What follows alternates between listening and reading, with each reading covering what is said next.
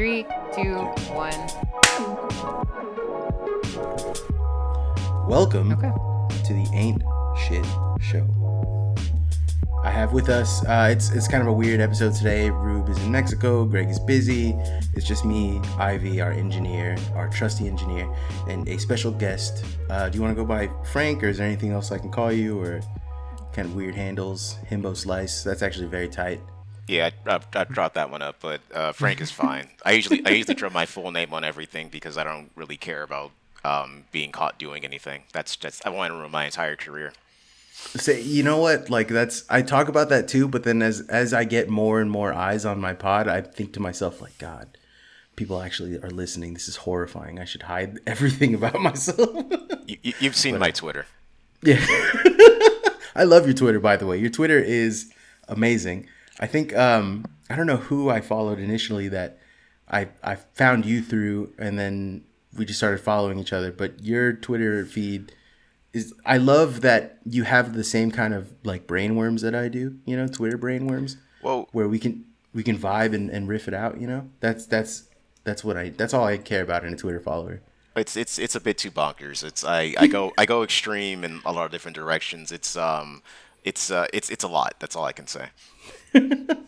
But so the reason why we're here today to talk about, well, I guess to talk about what we're here to talk about is kind of like, you work in tech, and like it's weird to say that because people think when they say, "Oh, I work in tech," they automatically think you're like some engineer or some kind of, but there's like a myriad of things that tech people need in order for them to be considered working in tech. That said, even if I don't actually do any engineering, or if you don't do any engineering, we're still in tech. We work in tech.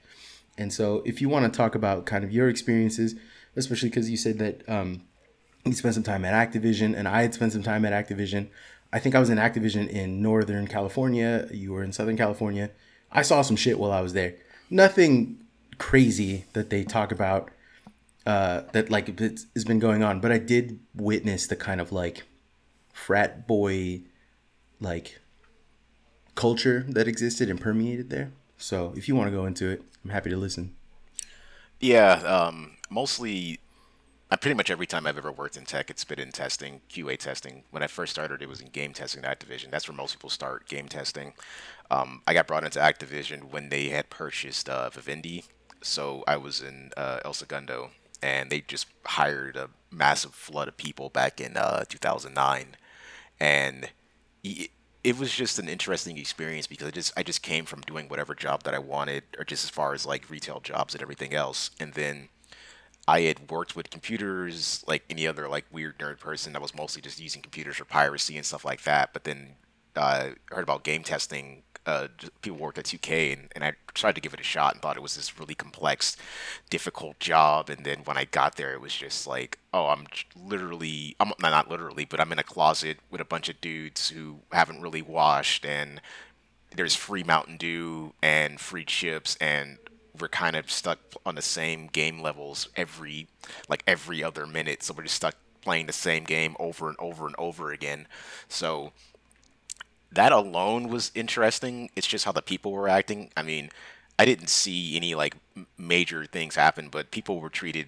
It was with the testers and with the people who worked there as well. Like the first 5 minutes of my first day, I sat down and Guitar Hero was still around. So I sit down. I've never played a Guitar Hero game in my life, so I'm like on the bass side while this one guy is like experting through the fire and the flames with like one hand, and this guy comes by and he's like, "Oh, they got the black guy on bass," and it's like, "What?" Jesus Christ. Bro, what the fuck? And then I get, What the fuck, dude? it's like, okay, that's the first 5 minutes, and then half an hour later we get our seat assignments. I sit down, and there was this lead who was on a completely different team from mine. I think they were wrapping up Guitar Hero Metallica, and I was on Guitar Hero Van Halen, which I don't think ever came out.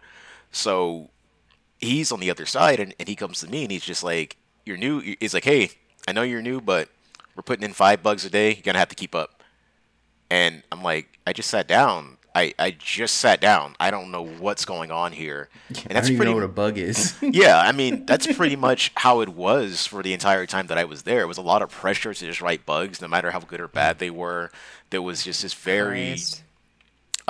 it was the culture was weird because everybody was weird. No matter and all the isms and phobics were just there between the testers and the people who were like the leads. So like you just heard homophobic, transphobic, racist, all the stuff you'd hear. I had this one guy. He looked exactly like what's that actor's name? He looked exactly like, was it Gary Oldman? I think. No, Tim Roth. Tim Roth. He looked exactly like Tim Roth, and he would just say like he was just like a white supremacist, and like people just allowed him to be there, and Yeah, I know what that's like too. I worked at a vegan company that was insanely racist to everyone, and I was like, y'all just don't beat this guy's ass. Like, I know Yeah. he's a CEO, but collectively we could fuck him up. yeah, and this guy wasn't any like lead or anything. He was just a lowly tester, and he would just come to work, sit down, and say, "I don't know why you white dudes are with Asian women. But don't you want to see yourself and your children?" And like everyone's just like letting him talk. And there was like two guys who were biracial, and they're just like, What the fuck? I want to dude? fight the dude, but is it really worth it? I'm like, yes, it's up to you, man. Because he would say he was naturally he was just afraid of like every black guy that was there. And there were very few. So I remember having a conversation with him. He started really deep diving into this deep conspiracy stuff during lunch, and he was like, Oh, you know. Christ. All these people are controlling you, and he looked at me. He's like, "You're a slave," and I was like, "I'm a what?" And then he just ran away. I was like, Shit, dude. Oh Jesus! "You don't look a black person in the eye. Excuse me. Yeah. Say you're a slave. That's not okay in no, any way, shape, and form." So Oh my God! stuff like that was like, I just ran out of like. So bad. It was like almost every day it was something else because we were just there, like sleep deprived. We had like everything was like set in stone. What you had to do is like if you had to take a break, everybody had to take a break. But Yeah. there wasn't really anywhere to go to take your break. So your break was like 15 minutes. We were like on like the ninth floor of the building. You had to ride the elevator all the way down to the bottom floor and try to walk to the McDonald's and get something and try to run back. So it was just everything you couldn't really relax at that job. You couldn't take smoke breaks. If you went to the bathroom, people would ask questions about where you're going, and that just makes a lot of like really shitty moods. So that on top of people being just weird, like people making racist comments. There was someone who was working there, which no one really knew what gender they were, so they were like making strange comments about that, and then basically trying to follow them around and see what bathroom they use. And I'm like, why are you doing that? That's Why insane. why would you do that? Why did it enter your brain to just see what bathroom they're going to use? Like, well, I don't know if that's a guy or a chick. I'm like, why does it matter? It's like 2009, so I'm like, okay, I don't care. Not because I'm like woke or nothing, but it's like, why would I waste my time with that stuff? But that was kind of like the usual day to day at a job like that. It was just I don't know. It was just something that's like really hard to explain for people who aren't there because a lot of that stuff just rolled off the tongue for most of the people, and almost everybody there was like guilty of it. And it wasn't just like there was definitely guys there that were just like, oh, I'm gonna sleep with like half the women that are here. And there were women who would say, "I'm going to sleep with like half the women that are here," and were very predatory about it. There was there was a couple people where that was their first job, and this woman was like 18 years old, first job out of high school, and this one guy was like, "Oh, I'm making all the vulgar comments," and there was this one woman who was like really aggressively trying to like get her to hang out, and she's like, "Oh, you can come over to my house and drink alcohol. I'm gonna have to drink now. I won't tell anybody." And I'm like, "This is all wrong. None of this is okay." So yeah, I understand fully. Like I'm always routinely stupefied, even in my continuing career in the tech industry, that I am the most professional motherfucker that I've ever met because I have nothing to say. Like, do you get what I'm saying? Like, Yeah. It's weird because I guess my entry point into this was I've also worked like shitty retail jobs, but I lucked out and started working like in mechanic shops, and I worked in a tire changing place. By the way, most normal people on earth are tire technicians, right? people who are not racist or sexist, just regular normal people because they're too tired to have opinions. That job is backbreaking labor. You literally cannot give a shit about anything other than just getting your shit done for the end of the day and then sleeping. That's all you can do in that job. Anyways, I did that, and so I thought I was like really rough around the edges. So I made sure to like put like extra effort in how I conducted myself around like what I assumed were like tech people, right? Yeah. Which were like professional business people. So I always made sure that I was like, yes, sir, no, sir, yes, ma'am, no, ma'am, and very like, and you would not believe how weird people treated me because I was that way. Right? Yeah. So go for it. Yeah, go ahead. No. I was just saying it's weird for me that I had this experience of being an outsider because I wanted to act professional, which is extremely strange to me. I've seen that in most places that I worked in. A lot of people who go into tech aren't the most socially like well-adjusted people.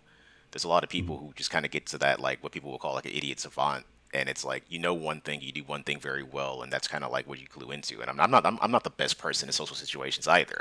I'm very socially awkward. So when it comes to jumping in jobs like this, I was just like, I don't want to work with customers. I don't want to work with outsiders. I just want to work with the same people over and over again. But then the same people were kind of like, wow, you really believe that, or you really think that? Because there's just so many weird people that you run into, and like you said, I was trying to be a professional, for the most part. Like the older I got into tech, I just tried to focus in on being a professional. And there was a lot of people that have worked in tech who were just not professionals, or they got used to like a boys club, regardless of gender, so they wanted to play that role as well. The previous job that I had, this is a tech job. This is like a startup e-commerce job, and there was a woman there who worked for a I'll just say Grinder. She worked for Grinder, and she kind of brought Cool. but she brought that like grinder mentality to this job, and it was not fitting at all. Like she had this folder where she would take notes for work, and it had the eggplant emoji on the folder, like all over the folder, the big eggplant emoji. And I'm like, you're walking around with a dick folder. And I would never do that, and I wasn't gonna tell her it's not okay. But all she was talking about is just like sexual stuff, and I'm like, oh god, because I had told her that I had a boyfriend, and then she was like, okay, I let that alone. And then when she found that I was bisexual, it was just like, we're drunk at a work party, which work parties are always terrible. That's why I don't like going to work parties. Everyone gets drunk, and everyone just takes things way too far. Especially, everyone does that. So she's like, oh, who do you think's attractive here? I was like, I'm not saying anything. It's like, I'm not going to say anything. I'm not going to talk about that. But yeah, that's a different job. And there was some weird stuff that happened at that tech job as well. It was a lot. It was basically like the people who owned that place were treating it like Entertainment 720, like in Parks and Rec, spending all the money they had on nonsense, which is fine by me because I was making a $90,000 a year salary and going to lunch and ordering from like the fucking side of the menu. So it's just like he's like, can I get a mimosa? Yeah. It's like, can I get lobster? Yeah. It's like, can I get 2 lobsters? Yeah. It's like, okay, it ain't my money. Yeah, money laundering like is a fucking thing that happens through VCs, through tech companies. And like I worked at this company. I don't know if I'm allowed to say the name. I don't think I am. Don't say the name. But anyways, I worked for a company that was trying to teach people teach cars how to drive using an AI. So I was working there for a while doing that, and they paid me as a consultant. And here's the thing, I had no idea what they were talking about. I knew the guy who got me the job, right? We had met up at Uber, and I saw him do some shit that he shouldn't have done, and I didn't say anything. Because it wasn't like he didn't do anything to someone. He just did some shit he should not have done. And I just didn't say anything, kept my mouth shut. Years later, I get a ping on what is it called? On LinkedIn. Yeah. And he's just like, hey, man, you need a job? And I go, no, I have a job. And he's like, no, you can keep your job, but just like a consultancy thing? And I was like, well, dude, I cook. I'm a chef. Like, what are you consulting me for, right? And he's like, we'll just need your opinions. And I was like, okay, sure, whatever. And I got a $60,000 a year gig for 1 year, just answering a phone call once a month. And they would say, hey, what do you think of this? what is it called? What do you think of this API integration? And I would Yeah. just be like, yeah, it works. And then I'd hang up. And I got fucking... How's Postman treating you? God damn it. Well, it was fucking crazy to me that happened. And then I guess that company imploded and got folded into another company. And then they were As just it like, we're usually cutting you happens off. with VCs. Yeah, and they were cutting you off. I'm like, okay, fine. That literally, I don't care. Like, and by the way, I didn't get to really keep any of that money. Taxes fucking annihilated me. I think I was promised 60,000. I think I made like close to like maybe 20,000.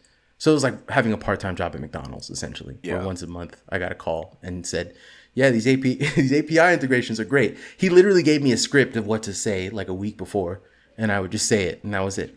And like that kind of shit happens all the fucking time, like in tech. And like my whole time at Uber, how they kind of picked me up from Uber was, met this dude. I was just like, at the time I was working as a tire technician, and I was also working at 7-Eleven, and I hated both of those. Well, actually, I loved my job at 7-Eleven, but I was like broke, right? I was broke because most of my paycheck was going to like buying people groceries and shit, because I'm a big soft heart motherfucker. So like people walk in with a sob story, be like, hey, I can't afford these cigarettes, man. Can I pay you next week? And I'm like, yeah, just take, you know what? Here's some more. Just get some more shit. I'll pay for it. Don't worry about it. That's on me. But when it was all said and done, and that shit went away, I was like looking for just a way out, a way in. And I mean, I'm literally in the Bay Area. Google is a block away from my house, or not a block, but not far away from my house. And, you know, the Facebook campus is right there. And like, I have all these aspirations, but every time I would like apply, they would say, yeah, we're looking for someone with so-and-so, you know, title. They need this much experience in this. So it was a very discouraging process. I met this dude. He's the CEO of this really small staffing company. We used to do open mics together. He used to come in and like just sing and do whatever the fuck, and I would just do my own. Like I hosted the open mic, and one day one thing led to another, and fucking I blew him for money, and then that shit passed on, and he like called me a few weeks later and was like, hey, you ever need a job? And I said, yeah, dude, I don't care. I'm trying to get out of my job. He's all right, cool. I got a job for you. There's this little company called Uber, and they need a janitor. And I was like, yeah, sure, I'll take it. And at the time, this is like 2011, no one knew what Uber was. Like, even people at Uber were like, I remember like going there, and the lady during my interview process couldn't tell me what Uber did. She was like, I was like, yo, what does Uber do? How does it work? And then she was just like, yeah, I think we're like a taxi service. I think we just do taxis. And I was like, you do taxis? What the fuck does that mean? I don't understand. What is that? What is that? How do you do taxis? And then she just said, you'll get it. You'll get it. And so I went and I started. I was there for 3 months, and then pretty soon they opened up a kitchen. I applied for just like a front end kitchen staff, like just making sure that like shit was clean and sweeping. And then eventually I worked my way into the kitchen. And then from there, when I got into like the big leagues, I started doing like catering and shit. And from that, so I got fired from Uber for calling the CEO a cocksucker to his face in a meeting. I mean, that's kind of a situation. If he said it takes one to know one, then it would have been easy. Well, what happened was this. I had been working there for a long time. I worked my way up into the food program. I was doing their like all their events catering, and my mom had a stroke, so I needed to leave, right? She had a stroke, and I had to go. And it's one of those things. It wasn't not that there's any such thing as a medium stroke or like a light stroke, but she had a stroke's stroke. A stroke, yeah. Yeah, she was in the fucking hospital for a month. So I called my whole up level. That's what they call them, by the way. You don't have managers. It's called up level, right? So I called my whole up level and let them know, hey, Up dog? What's up, dog? So I had like this whole fucking. Sorry, Ruben's not here. I have to. Yeah, you gotta fill in. But so the whole thing, I called everyone. I let everyone know, and they didn't write any of the shit that I told them down. Right? They didn't write any of the vendor numbers, any of the vendor names. They didn't try and leverage any of the relationships that I built with all these fucking vendors that we had to do our catering services and stuff. They just didn't give a shit. So we had this thing at the time called Uberversity, which was like a once a month, or it was once every other month. And it was like they would literally, because at the time that I was there, they were going through something called hypergrowth. And this was essentially like every day they were onboarding like 10 or 15, almost 20, 30 people every day for like 2 years, right? And at the end of or every other month, they would have this thing called Uberversity where they would onboard everyone all at the same time for 3 days. And it literally would we would go from a head count of like 300 to 400 to 500 to like almost 1,000 people once a month for 3 days. So like logistically, it was fucking insane. We would have to like move the entire office to fit desk space, create activities. They were there for 3 whole days, and at different shifts, like there would be days when I would just be at work for 3 whole days, like for the Uberversity thing. I would just be there for a full 72 hours because I could not go home because there was just too much shit going on. So we had an Uberversity schedule for the month that I had to leave. I had everything ready to go, everything ready to push. And after the first day, it failed and they just canceled it. They just said, okay, we'll do it for next month because we can't do it. So they couldn't do it without me and the team that I had put together, without the direction that I had like left them because they didn't take any of it down. So I ended up the next time coming back and it was just like what are those called? Just like a team meeting. Yeah. And all of a sudden, I get a text message, or not text, I get a little alert on my phone saying the meeting room has changed. We're now in the war room, which the war room is where TK Travis talks to you directly. Like he only does meetings in the war room. He doesn't go anywhere else. So I was like, what's going on? Right. And I didn't know about like them canceling Uberversity because it's like my second day back on the job. So I go in, they sit me down, they got everyone there and they're talking about like team lead shit, regular stuff. And then in the middle of the meeting, everyone kind of like looks at me and goes, why did Uberversity fail? And I said, I wasn't aware that it failed. I was gone. I was away for the month. And they said, what were you away for the month for? And I said, my mom had a stroke and it was pretty bad. So I took a month off to make sure that she was okay because I need to make sure that my mom's okay. Like she had to relearn she had to relearn how to walk and talk and eat. Like it was rough 30 days. I didn't have a good time. And Travis turns around in his little supervillain chair and he says, there are some people who are willing to sacrifice anything to be in your shoes right now. I've made sacrifices. I'm willing to sacrifice anything because I believe in this company. You know where your beliefs lie. And I said, yeah, my beliefs lie with the woman who gave birth to me, you fucking cocksucker. That's how you gotta do it. Like, so many people in this world want to have that mic drop moment and they never do it. Dude, you know what's really fucked too, though, is like you're probably the first guy that had actually like talked back to him in like fucking 5 years or something. I hope that was. But then he looks at me like did that just happen? And then everyone in the whole fucking office looks at me like, did that just happen? The only lady who was rooting for me was this lady named Peggy. She was the HR lady. Yeah. And she looked at me like, fuck yes. Right? She gave me that look like, fuck yeah. Right. And then I just was like expecting, okay, I'm going to get written up for that. Like I know what's coming. So I get up, and as I'm getting up and walking to my desk, 2 security guards like greet me and say, come with us. So they come with us. They take me to the elevator, take me downstairs, and on the lobby downstairs is all of my shit. Oh, yeah. Packed up from my desk. I didn't even get a chance to walk through. Dude. It was literally less than 30 minutes like between that moment. So I don't know how the fuck they did it so fastly. But then after that, I got blackballed from like pretty much every company in San Francisco. The only place that was willing to hire me was this little shit company called Cater to Me. Yeah. Which was, I don't know if you know Cater to Me. They're in SoCal too. They're all over the fucking place. But they're the people that feed all the... like everyone in tech, they were feeding people, and this is before Zero Cater really opened up, so they had they literally had no competition. So they were snapping up people left and right. And when I was working for them, it was a fucking shit show.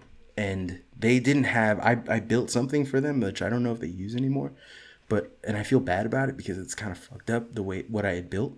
What essentially was like a personality matrix, where where this is how I got into fucking marketing, by the way. I built like a personality matrix to measure the personality of an office space. So when you go into the office and you're doing the food, you check mark these specific. You have like these benchmarks, and if the office meets these benchmarks, then you can like plot them on a graph, right? And then when you go to hire a new employee who's going to take over that spot for you, you observe them and you benchmark them, and depending on where they are on that graph, you align them. And if there's a certain amount of overlap, they're a good fit personality wise for, the client that they're going to be servicing. Because at the end of the day, what a person, like they're called an OCC, which is an on-site catering coordinator, which is just a guy who oversees the food. The actual value that they're like actually adding to what they're doing is actually just like they're selling the product remotely. They're saying like, you need us here because you need to pay me to make sure everything goes right. But the reality is I am just going to report back to Cater to Me everything that happens here, all the feedback, and they're going to get a direct line to it. So that we don't want to like tell people that at face value. So we upsell it like it's, oh no, we're here to, clean up and do all. No, we're not. We're here to fucking observe you motherfuckers eating and then sell that shit, right? Like that's what we do. And then we sell that data to the vendors who sell us shit, right? So like the people who are making our food, we go, hey, your customers like this and they don't like that. But if you want more information, you're gonna have to pay us a premium. So we were essentially getting paid twice.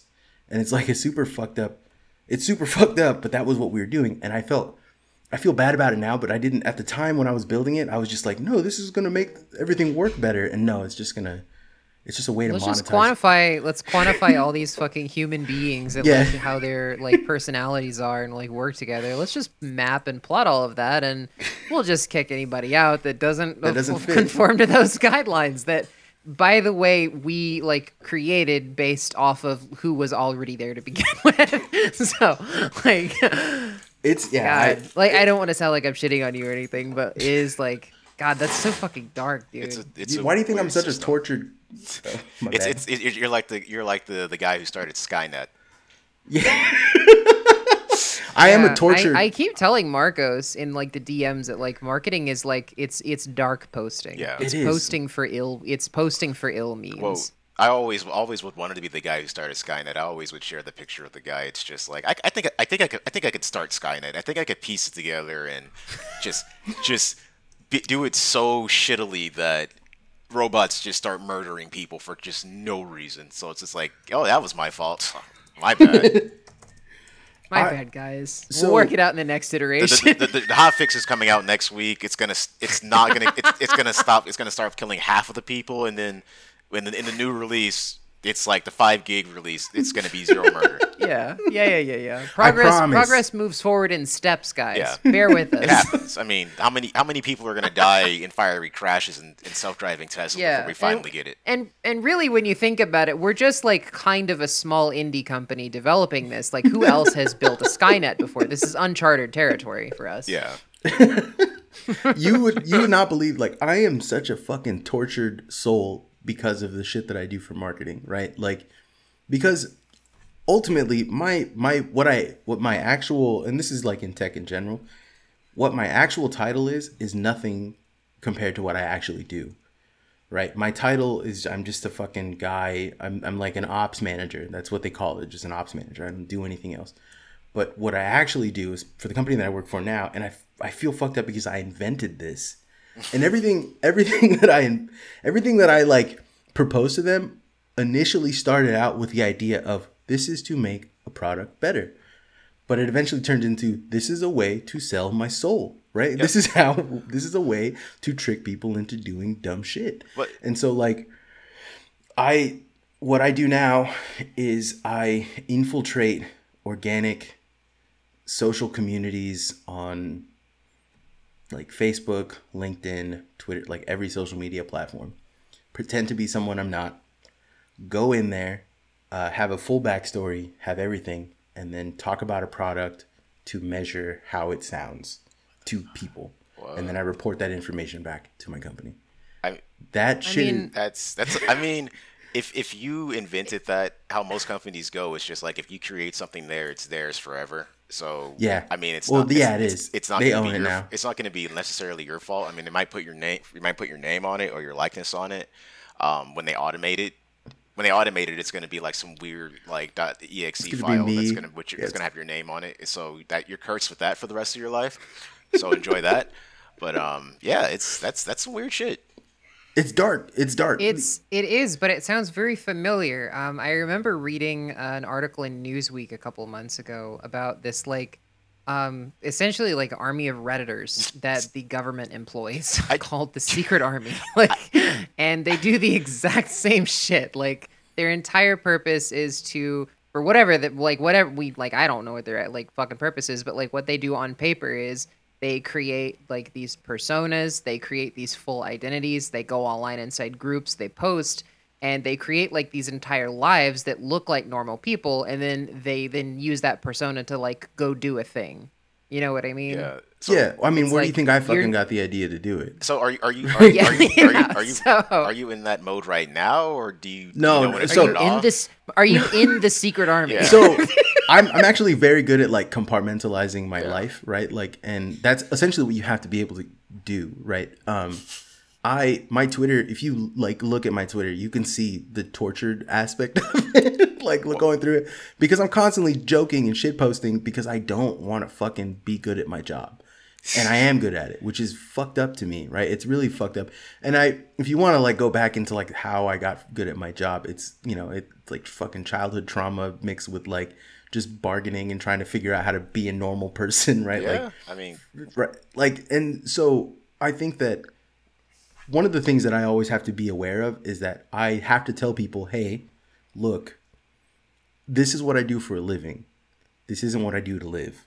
Yeah. Right. And so like I'm very open and honest about how fucking garbage this shit, because this shit does make me fucking feel bad, right? Like the thing that only 3 things keeping me sane is like being able to jog, being able to bust nuts, and being able to fucking like eat myself to death. Those are the 3 things that really keeping me fucking sane. Dopamine is what you're saying. Yeah, because if I wasn't capable of like indulging in any 3 of those fucking things, then I do lose, like I become psychopathic, right? Yeah. I think me and Ivy spoke off the pod a while ago. We were talking about how like there's only like fucking 2 ways you can be a normal person, and that's just like being a complete Elon Musk psychopath or just being fucking like suicidally depressed. There's literally the only 2 things keeping you. The only way to like avoid that is like other people, right? Is grounding yourself in community. Other people. Yeah, finding a community. I have the homies, which is a small online community of friends that just help each other out. We're friendly, we're cool.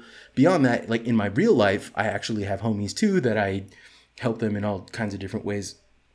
So for me, the best way to keep sane is to get the fuck away from myself, right? Like it's to not think about myself. With work, it's kind of like it's supposed to be soul draining, and I think it's more so now than it's ever been. Well, not ever been. I mean, I'm not fucking hunting whales for fucking oil or blubber or anything like that. But it's that's like a cooler job, though. But I mean, yeah. But it's just like my parents would always love for me to work a job that I hated. Like when I first started working in retail. When I was working at this fucking Albertsons and this meat department and this Albertsons that nobody could fucking find because it was like behind the junior college, and everybody would call there. It's like, there's an Albertsons there. I was like, yes, there is. So I was working in the I had a food line like that actually. It was misery because nobody wanted to be there, and I got fired because it was whatever I don't know what the fuck holiday season it was. Whatever the hell holidays we have in summer that's not 4th of July was going down. It was like Father's Day or some shit. Like Memorial Day or something. Yeah, something like that. And nobody wanted to come to work. And they told me I had to come to work 7 days straight. And I was like, fuck that. Then I was like, wait a minute. I can also say I can do both. I can say fuck that and still get paid. So I showed up late every single day, 7 days straight. And like they gave me like 2 days off. I came back 2 days off, and they wrote me up. They're just like, you can't keep coming to work late. You came to work late 7 days straight. I was like, yeah, but I was scheduled for work 7 days straight. I eventually got fired, and they got sued, and I got money from it. But things like that was what I got used to at work. But my parents were like, "That's just what work is. That's what you have to do." And that's not what they experienced. Like my dad worked at a hotel for 40 years. My mother worked at like whatever the fuck odd job that she could, and then she started doing hair for the rest of her life. I was like, yeah, you did not like working in factories and getting yelled at, so you became your own boss. But then you want me to work at a factory and get yelled at. I don't understand, and they'll never understand what I've done for the past 12 years. The past 12 years I've worked in quality assurance, QA, what have you, software QA. They have no idea what I do. They have no fucking idea. I straight up tell my yeah, I tell my family when they ask me what I do for work, I just be like, I sell porn. Yeah, I just say computer. I just say computer shit easier. Because they have no earthly clue what I do. I was working for a box service and doing QA for the website, and I was talking to my sister. She's like, "So you deliver the boxes?" And I'm like, "I don't think they're gonna pay me $90,000 a year to deliver boxes. I mean, that's exactly what people should be getting paid for, like everything, fuck inflation. But oh, absolutely. But not to deliver boxes. I mean, not that that job was like, not that it really did anything, but but that's just me like phoning it in, and that's what I kind of found to do in a lot of jobs was just like I'm gonna put in like the least amount of work and try to get the maximum amount of cash. And I've done that in some jobs. Other jobs, I said I was going to do that and ended up falling into like working weekends and stuff like that. I worked at Sony for 3.5 years, and that's kind of what I felt at that job because I was a contractor for over 3 years. They never gave me a full-time position, and in the midst of that, it was a lot of craziness and turmoil. And I caused a mutiny once, and it was very like, I don't know, like Marx and fucking Lenin type shit, and I did not plan to do that at all. It was just like I got super pissed off and told everyone to leave. I was like, "We're all leaving," and then everyone was like, "Oh, we'll follow you," and I'm like, "Wait a minute." Like, wait a What's minute. A leader? What's a leader if he's not reluctant, right? Yeah, I didn't even know I had that kind of juice. I thought I had no juice because I was working there for 2 years, and it was this one guy who was just a fucking horrible person, which made no sense. Like, he was just this tiny gay Jewish man, and I'm like, and he was extremely racist. I'm like, why are you racist? Like, you have all these things working against you, and you're just so fucking. And he was just extremely racist. Like, when I got hired there, I got hired. This one guy got hired. It was like 2 black guys, 1 Arab guy, and then Mexican American dude was hired. When this dude came in, hired nothing but white dudes. Nothing but white dudes. So what is it? A gay racist Jew walks into Sony. Pretty much. Pretty much. So he hires nothing but white guys that he finds attractive. I'm like, dude, I'm fucking queer. Don't make this look bad for me too, because it's like it's just, this looks really bad. So him and I never got along, and I just never listened to him because I didn't care. He didn't know what he was doing. He would never work. He would disappear. He was a coach at a college, so he would disappear, go to the college and coach, and then come back, or he just wouldn't come back at all.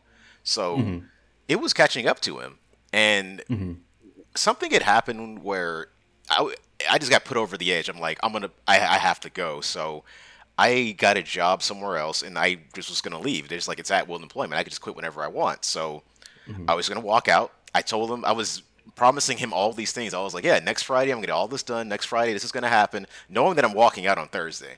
So absolutely, the supervisor started telling people that I was walking out, and then I get pulled aside by like the vice president of the start. It was a subsidiary of Sony, so the vice president pulls me aside. It's just like, why are you leaving? I was like, I can't deal with this manager anymore. This guy's an idiot. I cannot deal with him anymore.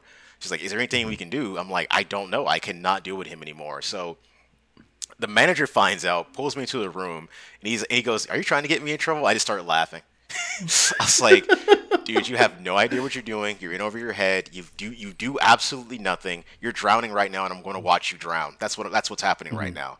So, and you're racist. Oh, extremely racist. Like, I used to call them out. I called him out every time on the racism because he was really racist against Asian people, and his excuse was, "Oh, my husband's Chinese." I was like, I don't give a damn. I don't give a damn what your husband is. You can't say things like that. So yeah, and I remember that day. I was going through a temp agency. They tried to give me like 2 more weeks. Of like, no, there is no 2 more weeks. It's like, I'm walking out of here. And the funniest thing was, I put my foot down. I was like, there is no amount of money that you're gonna offer me to keep me here. And then he wrote a number on a Post-it note, slid it to me. I was like, that is the exact amount of money that will keep me here. And I just walk. I didn't sign the paperwork because the whole thing was, that's when I found out that I had juice. I didn't think I had any juice. I was like, I got juice. So before I signed anything, I was like, wait a minute. I was like, wait. I was like, everybody gets a raise, not just me. We all work hard. We all do the same damn thing. I want everybody to get a raise. So he's like, well, no one else is asking for a raise. I was like, I'll be right back. So I went to the tester room, and I was like, just give him that. I was like, give me, yeah, basically. Give me 2 minutes. Wait, no, fire him. We made a mistake. Exactly. I was like, give me 1 minute. So I went to the tester room and I huddled the testers. So I was like, hey, he's saying that nobody's asking for raises, so go in there right now and ask for a raise or whatever you want. So people were asking for full-time positions. They were asking for raises. This one dude who I still hang out with, he's just so dopey. He's just a dopey idiot, and he's just like, I don't want to rock a boat. He was the only one that didn't get a raise because he didn't want to rock a boat. So everybody got a raise but him. I got an insane raise, but the manager was desperately trying to fire me after that because I just called him out on his bullshit. So he's like, he wanted to get me caught up in some sexual harassment, something, anything. I didn't do anything but work. Like, I didn't do anything at that job. I didn't look at anybody sideways. I didn't do anything. I went in there, worked, and I'll say that happened in September, whatever the fuck year that was. And then they fired him in December, like at the beginning of Hanukkah, and I'm like, that's fucked up. It's just like, that's fine. I was like, I don't like the dude, but you know he's Jewish. Don't fire him. Shabbat shalom, homie. It was just like, I mean, it's like, it was funny, but it wasn't that funny. I mean, I'm not gonna do the whole, I know, like my boyfriend is Jewish, but I'm not gonna get it. That doesn't mean I can make jokes like that. So it was like, holy shit, they fired him on fucking Hanukkah. That's fucked up. And he came to me, he's like, today's my last day, and he just shook my hand and walked away. And I was like, ha ha. And then somehow the job got worse, and somehow him leaving, things did not get any goddamn better because no one knew what the fuck we did and thought we were just all assholes. And it's just like, you guys just sit here on your phones and just watch Hulu all day. And I was like, that's me, because I didn't give a fuck at that job. I would tell people exactly what I'm doing, because somebody would like come to me, is like, I need your work computer. It's like, no. It's like, you have Xcode. I was like, I don't give a fuck. Go download Xcode. So I don't have Xcode on my Mac. It's like, then get a new Mac. It's like, what are you doing? It's like, I'm watching YouTube. It's like, I'm going to tell your manager you're watching YouTube. Then he walked away. I was like, tell them I'm watching Kim Justice on YouTube. It's like, shut the fuck up. It's like, I just stopped caring. I just started getting so angry at that job, and that's why I knew I had to leave, because I knew that I was like, oh my God, this is horrible. No, just something completely unrelated. My current job just started a Slack channel for black people, and they added me to it without asking. Holy shit! This is fucking dude. You're getting this live. What the fuck is wrong with people? Hell yeah! Fuck. They didn't ask me for this. This is. Okay. Yo, you gotta come back and be like, yo, I'm not black, I'm Irish. Hey! I'm black Irish. This it's Frank O'Neill medals. Goddammit. I'm doing it for the culture. It's for Ireland and Nigeria. Once I do 23andMe, I'm gonna find out. Goddammit. I gotta buy my heritage back. Once I buy my heritage back, it's gonna happen. Just very quickly, I have to keep saying that I am black, because the last time I was on a podcast, a bunch of people tried to find me on Twitter, and they were like, "Who's this black guy with your name?" And I'm like, yeah, that's me. That's me. Just little racist, but that's me. It's fine. I'm only melanated like 6 months out of the year in the summertime. You know what I'm saying? So I get to pass as white, and it's only over the phone for me. Like that's why I got most of these tech jobs, because it's too late by that time. Like they hear the phone. So go for it. I got the custodian job because my name was Marcos Rangel, right? Marcos Rangel. That's how you pronounce it. Fucking. Oh, that's Spanish, yeah, right? yeah. Yeah, so like, fucking when I go to apply for jobs that aren't custodial work or kitchen work, I put my name as Mark Ranger, MARC, and then RANGER. The reason, and I just say, oh, you know what, I misspelled it, my bad, I was kind of typing it in fast, and I'll do that on purpose, and I'll get a call back every time for Mark Ranger, right? Literally every fucking time I get a call back, and they hear me on the phone, they come in, and they see the mustache, and they see the tan, and they're just like, yeah, I see the Snidely Whiplash twirling thing you've been doing for the last. I need, it's because I'm evil, right? Like there's an evil, like that's how I'm in marketing. I have to let it out a little bit. So much Satan. But so I do this, right? I come in and fucking, you would not believe. I've had managers, like, while I'm like talking about them, they go, "You don't sound anything like I expected you to," and then I'm like, oh, would you prefer I talk like this? Disco Speedy Gonzalez songs. You see how uncomfortable they are. That's how I know I got the job. I've had right? I've had two different times where that has happened. Completely unrelated to the 3.5 years I worked at Sony. I was going to work at Sony as a vendor, and we both did it because it was this woman who was running the open interviews. It was somewhere in like Covina or something. I don't know if anyone's familiar with the with SoCal. It was not very close to where I am. So I went there. Her name was Bonita Jones. So I'm thinking like she's black. I get there and it's this white woman who's working the counter, and I was just like, I wonder where Bonita is. She's like, hello, I'm Bonita. I was like, whew, I was wrong. So I sit down and she's like, is Frank Meadows here? I was like, yeah, I'm right here. She's like, you're Frank Meadows. I was like, yes, I am. And then there's like 20 people here. She goes, I thought you were white. And I'm looking like, no, not today. Not today. Maybe tomorrow. If I want to get a loan and drive really fast on the wrong side of the road, but not today. So she did it again, like, and we left and we came back. She's like, Frank Meadows is like, yeah. She's like, I still the face in the name, just don't. I'm like, what is wrong with you? God. It's like I was thinking it, but I didn't say it. But she kept fucking saying it. So I low key enjoy that kind of racism, right? Like to me, that I'm okay with it because it's upfront, it's in my face, it's something to joke about.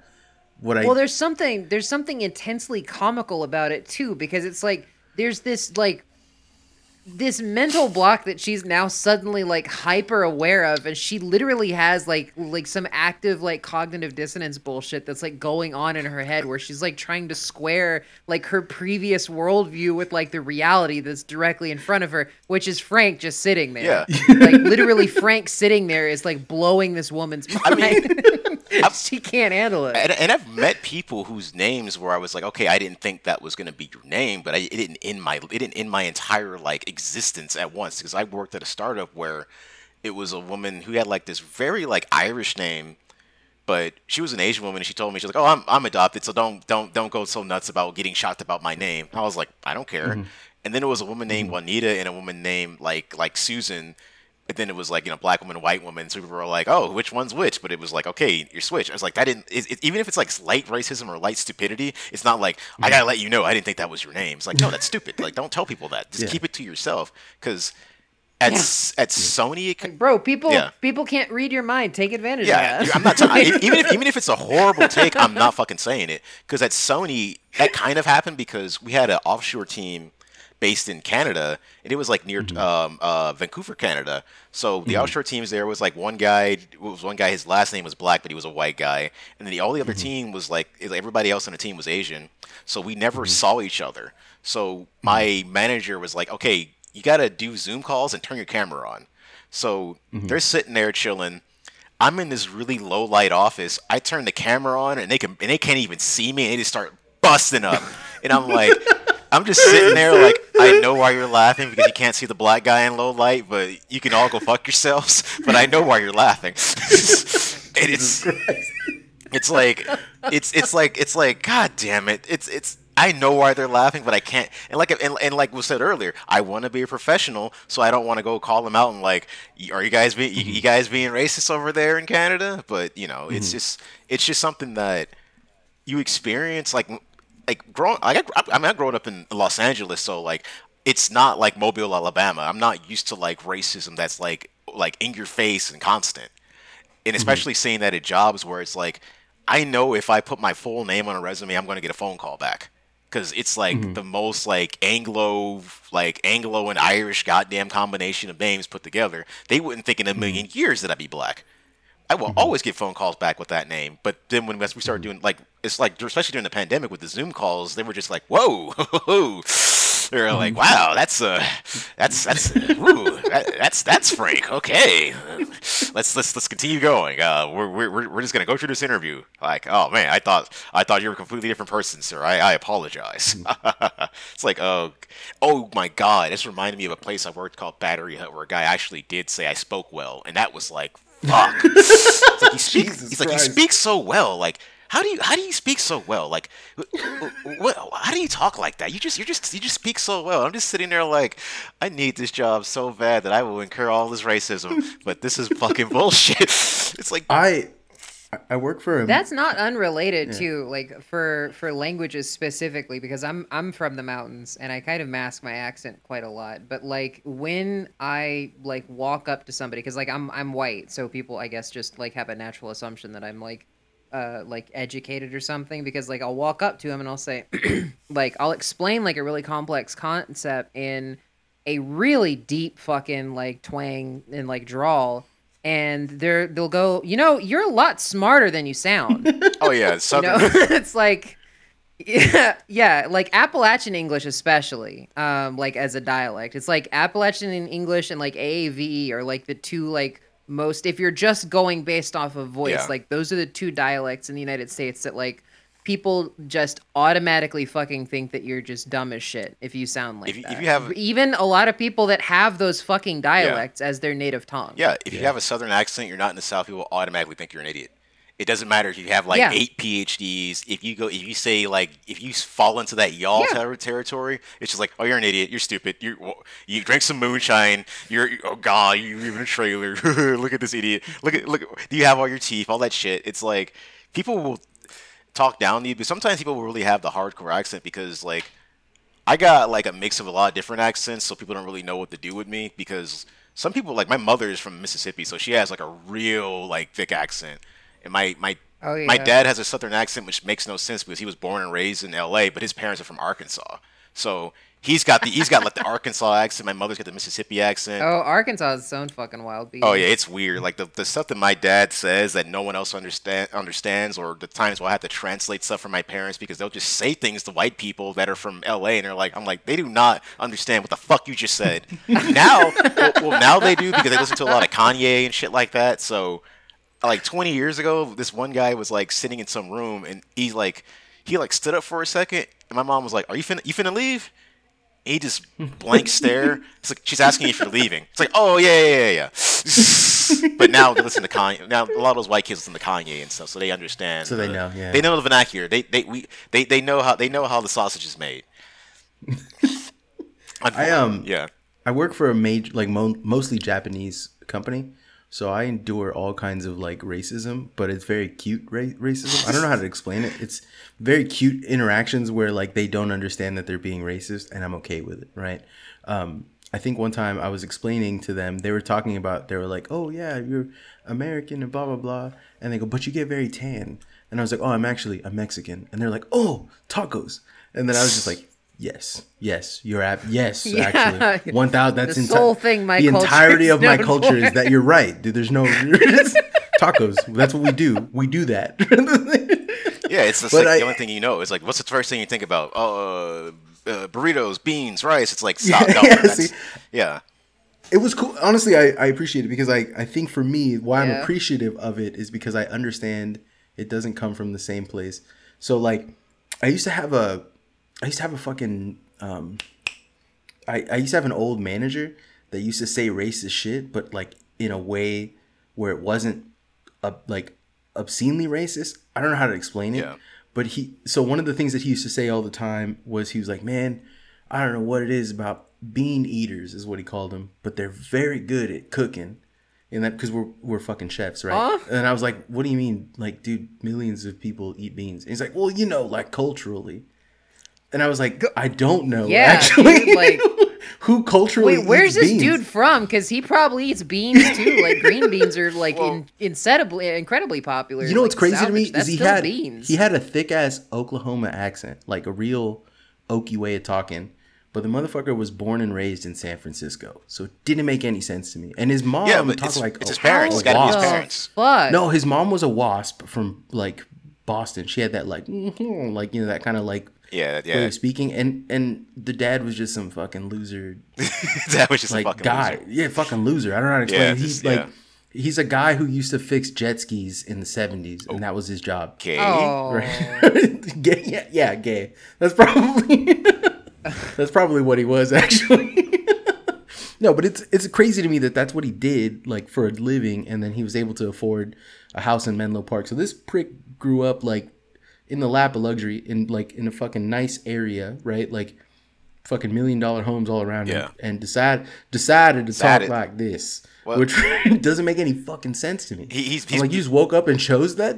I think it's like the plot from that damn, what is that slavery flick that came out last year where everybody's pretending to be Southern and recreated like the fucking Antebellum, yeah, where it's just like everybody gonna talk like this, and then this weird mix of Southern accents, and then it's like, well, I'm actually from Los Angeles actually, but it kind of sounds like that, but yeah. I don't know anyone who like purposely tries to do that, because for me, well, that kind of actually that is a real phenomenon that happens. Like, y'all was like a phenomenon that was basically contained like exclusively to like Texas and the surrounding area. Well, yeah, right, yeah. Like, well, the South is a big y'all like place, because y'all means all, and it's like the plural and the singular. It's everything. So it's a thing that a lot of people take over. But like in Appalachia especially, it's like actually what had happened in the language, like naturally on its own, was people were referred, instead of you all, it was you ones. Yeah. You ones. So a lot of like that's why you've got like what's so-called Yinzers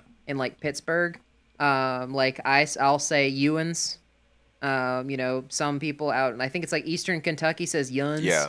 Like Yon's going down over. Y'all got taken over, because I know with like the black vernacular, it's like nim or nam. It's like and them, so it's just like, oh, Lisa nam. That's just kind of like what kind of how that became. But that's one that people don't ever say. You really have to be from there or know somebody from there to say like that one. But the rest of them were just like you guys is like a big thing in the Midwestern people say, or here it's like everybody just says dude, which I know I try to stop saying it because it's gender neutral to me, but I don't it doesn't mean it's to everybody, but everybody I used to call my mom dude all the fucking time, because it's just like you grow you grew up in LA, so it's just like, nah dude, or dude, like, oh dude, and because people who aren't from LA, like when I was in my early 20s and people trying to like date people who weren't from here, women would be just like in distress, like, why'd you call me dude? I'm like, we call everybody dude here. I'm sorry. I'm sorry I've been to you. In the Bay Area, it's bro. Oh, bro's right. For like the Bay Area is like serious, like California accent. Like the LA accent is similar, but Bay Area is like they don't fuck around, they don't bullshit. Like here, I got a mix of the worst fucking SoCal accents, because I was like raised in like the West Side, like in Santa Monica. I was born there, and then I was raised in the Valley, so I got a mix of like the surfer bullshit and the Valley bullshit.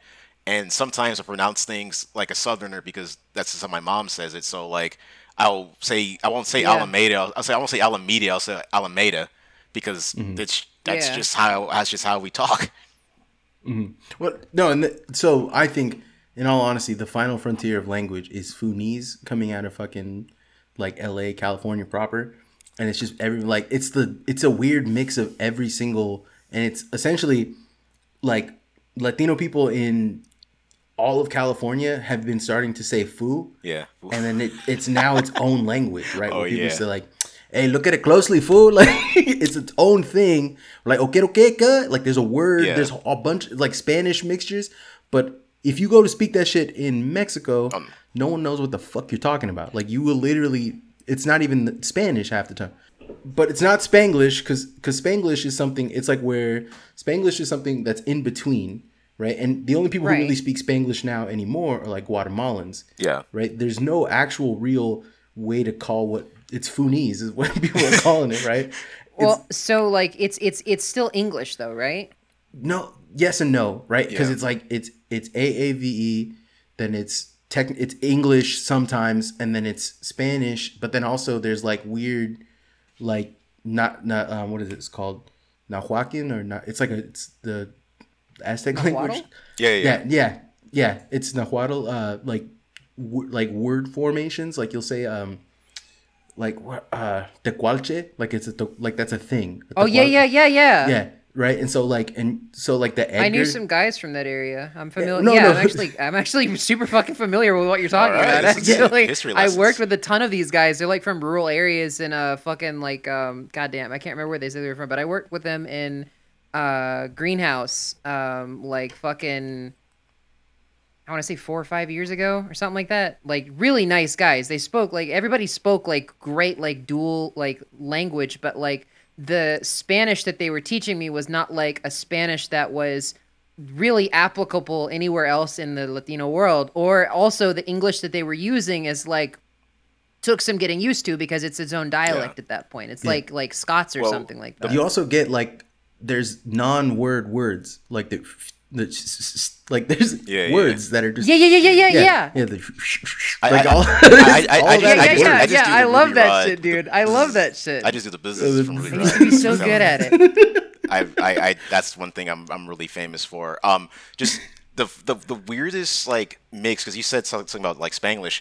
There's a version of that I've heard from Gibraltar, where people speak Spaniard Spanish and British English, and it is a nightmare. Oh, that's gotta sound fucking terrible. Fucked up Nightmare. It's like that's our fucking pronunciation with the Spanish, along with like the pompous British accent, because they switch between both. It's like it's and then when somebody's in the middle, it's an accent you've never heard before. It's like. It was this one like Obama-looking guy who had this really weird-ass voice. I was like, why is he talking like that? And then he was switching between, the British English and then the Spaniard, like I think it's Castellano or whatever the fuck they say, like the Spaniard Spanish, like the major version of Spanish in Spain, because there's like a bunch of them there. So it's like. Yeah, I think it's Castilian. Yeah, Castilian Spanish. Because I think, and it's like they were the main ones that when they unified with Aragon and Leon, they were like the main prestige dialect. So that makes sense. Yeah, so it's just like the worst thing I've ever heard of like this. Just it's like that one. I think it was like American Dad, where they had the whole like. He's like, oh, we're like, it's like Mexico and Canada joined together. Valley Girl, Valley Girl. Yeah, it was just Mexican like Valley Girl. Yeah, it was just that accent of just like, why is he talking like that? And then like, I don't want to be a dick, but it's like, wait a minute. That's when I first found out about Gibraltar. I think more people speak Spanish there now, but people who are like a little bit older will switch in between. Where this one guy was just like this old, like 80-year-old guy is just like going through Spanish, and he's just like, oh, I love the Queen as well. I'm like, wait a minute.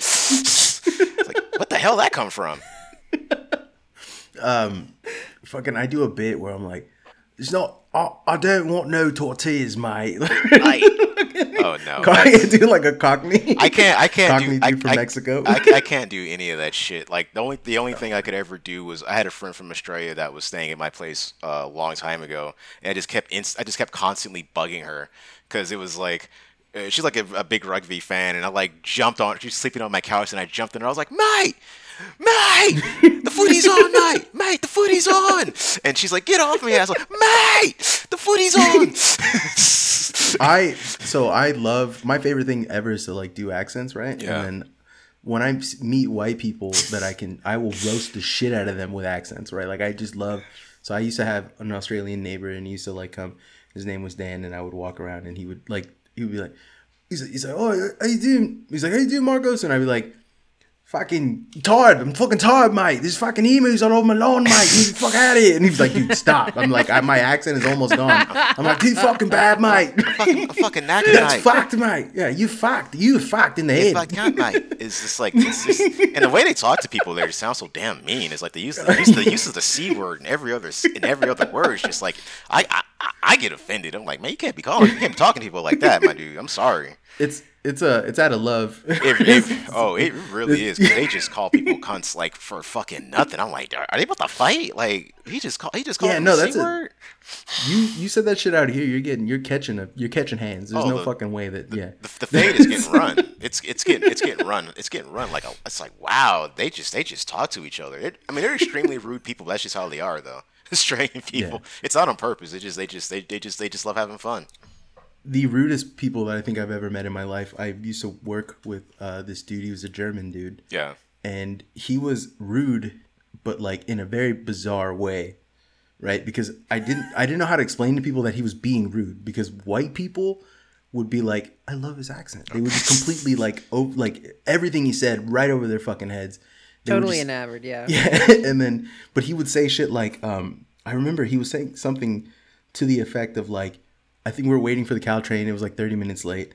And then he said something like, he's like, oh, this never happens in Germany. Like, this never happens in Berlin. And I was like, yeah, it didn't happen. It like you guys figured that out in the 40s. Yeah. Then, Oh no, Germans do not like when you do shit like that. Like, yeah, It's fucking funny too hard because no. it's not even true. The trains ran like shit. shit. Mussolini Yeah, was the only fascist that actually got the trains running. Mussolini put marinara sauce on the tracks, and they were just moving fucking like nothing. they were sliding. Yeah, boy, he greased them up with fucking tomatoes. Put the marinara, some butter, and some I don't know.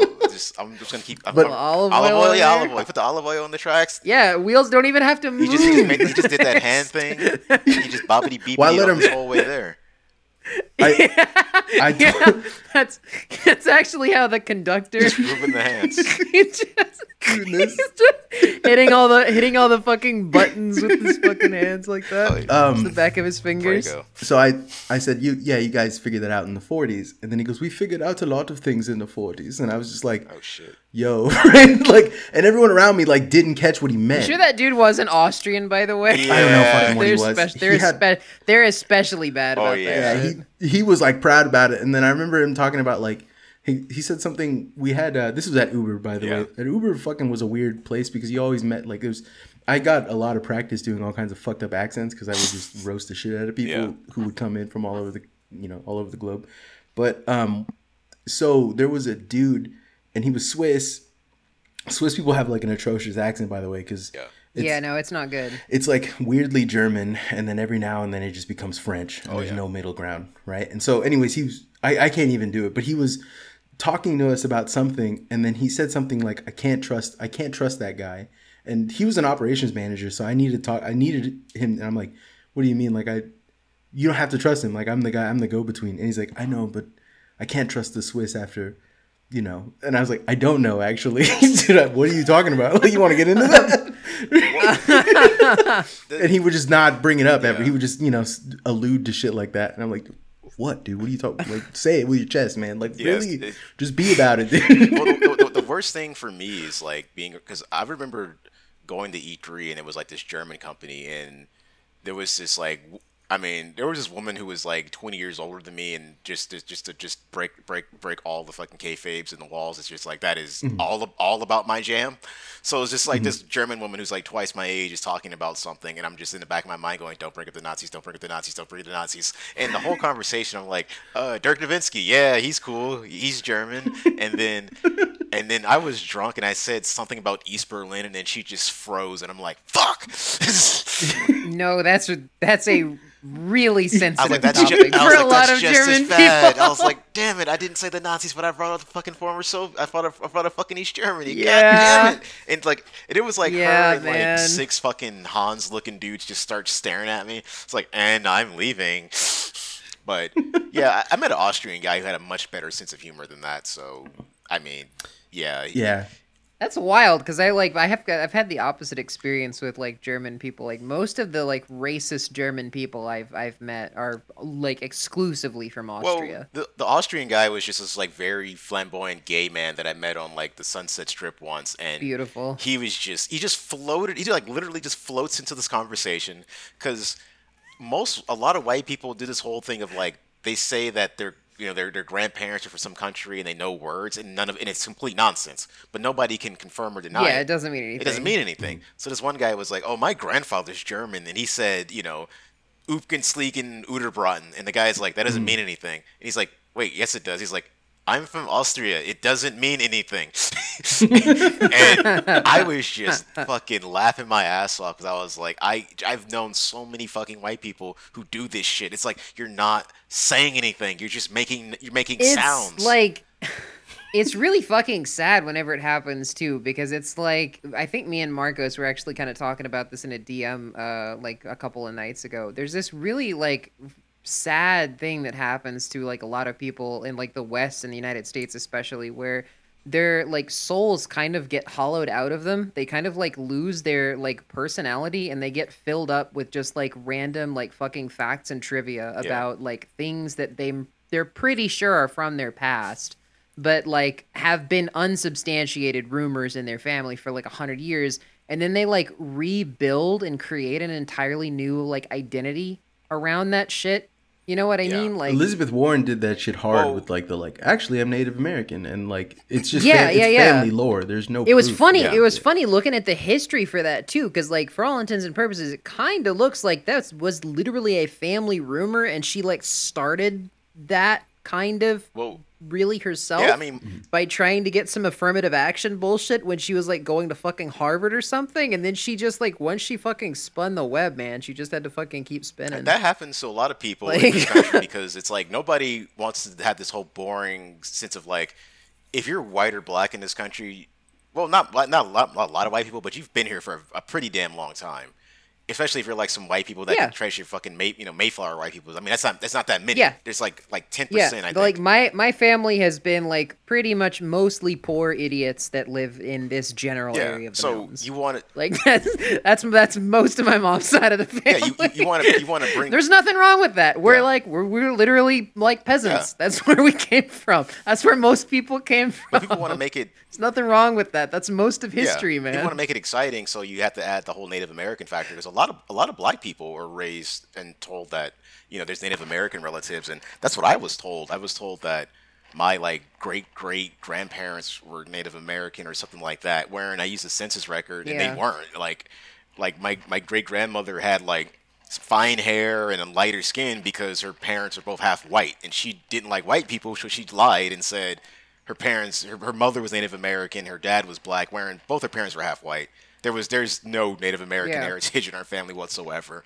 But that was the lie was like, I hate white people so much I have to like get away from them somehow.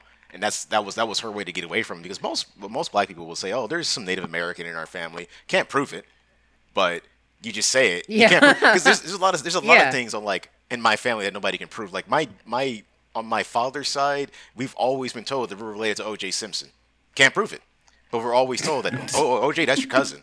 It's like, wait, how is OJ my cousin? I mean, we got the big ass heads, but there's no proof. And the only proof. Yeah, I got a big head. Am I related to OJ? Probably. There's a chance. There's I mean, if you're from the Bay, from the Bay Area, that's definitely OJ's from the Bay. Yeah. Yeah. But it makes no fucking sense. Cause I tried to research this. I was like, wait a minute. Okay, I am related to people named Simpson, but like OJ's family is from Louisiana. The Simpson family that I'm related to is from fucking South Carolina. So that doesn't add up. And then he's from San Francisco, and in the part of my dad's family that lives in the Bay Area all lives in fucking Oakland. So it's just like none of this adds up. But they keep saying it's like, OJ's your cousin. I mean, I only say that to make white people uncomfortable because it's funny to me. But I did it in high school so many times. Sick. That's the only reason to ever do that. But that was it. Every Mexican person that I know is either, my aunt is like, fully Native American and lives on the res, and you're like, what aunt? And they're like, oh no. Well, and then the other side of that is like, oh yeah, my uncle is Emiliano Zapata, or like great uncle is that. I'm like, whatever, we're all fucking Emiliano Zapata. Exactly. It doesn't matter, bro. Exactly. My great grandfather was Pancho Villa. Holmes. Holmes. The three guys from Mexican history are all related to every Mexican. Of course, they all slept with the same exact people. I had an ex that told like the exact opposite story, because she's like very like dark skinned Mexican, so she gets called like Pocahontas and things like that. And her family, she told me she was very much against Pancho Villa and Zapata, because where her family lived, they were like burning down the entire town. So they literally ran across the border because they said that Pancho Villa and Zapata were burning down the entire town just indiscriminately. So that was like, she was like, well, I hate those guys. She's like the only Mexican I've ever met that was like, oh, take down this Pancho Villa shit. I was like, she was pro Spain. She was one. I was like, as dark as you are. I don't even think she was necessarily like pro Spain. If like she's literally just mad about somebody. Yeah, I mean, you don't have to be pro Spain. That's like the one guy that's like the one person that like has a reasonable like response to revolution. Yeah. Literally, it's just like, wait a minute, I was living here. I was just vibing. My own business. What the fuck, guys? That's what she said. She's like, her family was living in some border town. I think it was her mother's side of the family, living in some border town. They were enjoying living in Mexico, had no reason to go to America, and they were just like, the entire town's on fire. The only way you could run is north. So that's how they ended up in America. It's just like, fuck it, that's where we're going. Can't go south because that's just fire. Well, it's crazy to me. Like, so the Mexican American experience, right? Like the Chicano experience, is such a weird. It's weird. It's extremely weird because we are a people without a real history. right? Like we can go back and trace our own history back to like when we first crossed over, and it's either like intergenerational. Like my grandparents were the people to come over from Mexico on my mom's side, right? But on my dad's side, they've been here forever, right? So like very weird. But beyond that, there is no real Chicano culture that exists in America that isn't intimately tied with like essentially black cultures, black subcultures in America, and especially in California. Yeah. And I try to explain like in California, this is something that I had to like bring up to someone like that was from, there was a Mexican dude who was a racist. Yeah. I don't, yeah. I've met plenty. Like I've met plenty. Yeah, super anti-black racist dude from, I think he was from like New Mexico. Yeah. And he was telling me about how like, no, we're like, a Mexican is Mexican. I'm like, look, in California, Mexican is analog to black. You might as well be, it's the same, it's a similar experience where like you're just not allowed to do a lot of the same shit. You're measured by a fucking different measure. I think for some people, the saving grace is some Mexicans are light-skinned and light-skinned enough to be white passing. And then they only get fucked with like 6 months out of the year. Like myself personally, right? I only get fucked with like 6 months out of the year. But other than that, if I dress a certain way, if I talk a certain way, if I am around the people, if I associate around the people that I'm supposed to associate with, I have this like weird, it's very strange. And I don't know how to like, there's not a nice good word to put on it. But like if you ask anyone out here, like I have tons of homies from Oakland that grew up in Oakland. They're Mexican or like Guatemalan or Honduran or El Salvadorian, and you ask them, you know, like, oh, culturally, what do you feel? And they're just like, oh, I'm black. And they're like fucking light. They're like light skinned. That's definitely like a Bay Area thing, because a lot of the like Latinx Latino people down here were definitely raised to just not like black people. And then there were some black people here that were definitely not raised not to like, it was like a vice versa situation. Because I was, go for it. That's close. That's proximity to the border. Yeah.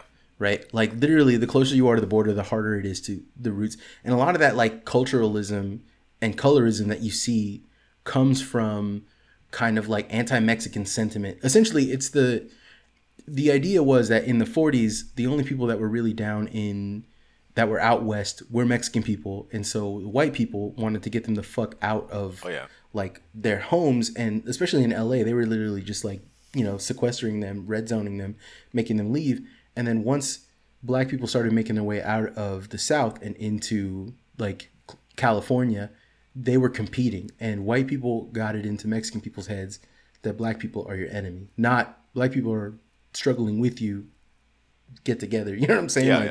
That black and brown solidarity, just fucking white people got white culture. The same thing happened. The same thing happened in the South when like before it started before slavery. But it was in slavery, but like the roots of it were before slavery. Because like there were always like people that were like driven off the fucking land. Because like how you got over here was like you were basically like kicked out of England, basically. You were kicked out of Scotland, or you were kicked out of Ireland or whatever, and you were just kind of put on a ship and you were sent over here.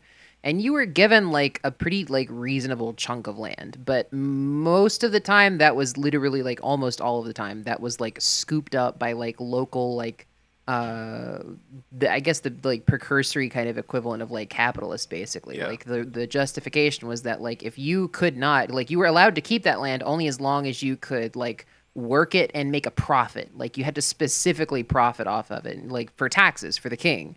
So if you couldn't do that, you got driven off into like the Appalachians. You got driven off into like the Great Dismal Swamp when that was still like a swamp, you know, the sandy like bullshit land that nobody wanted.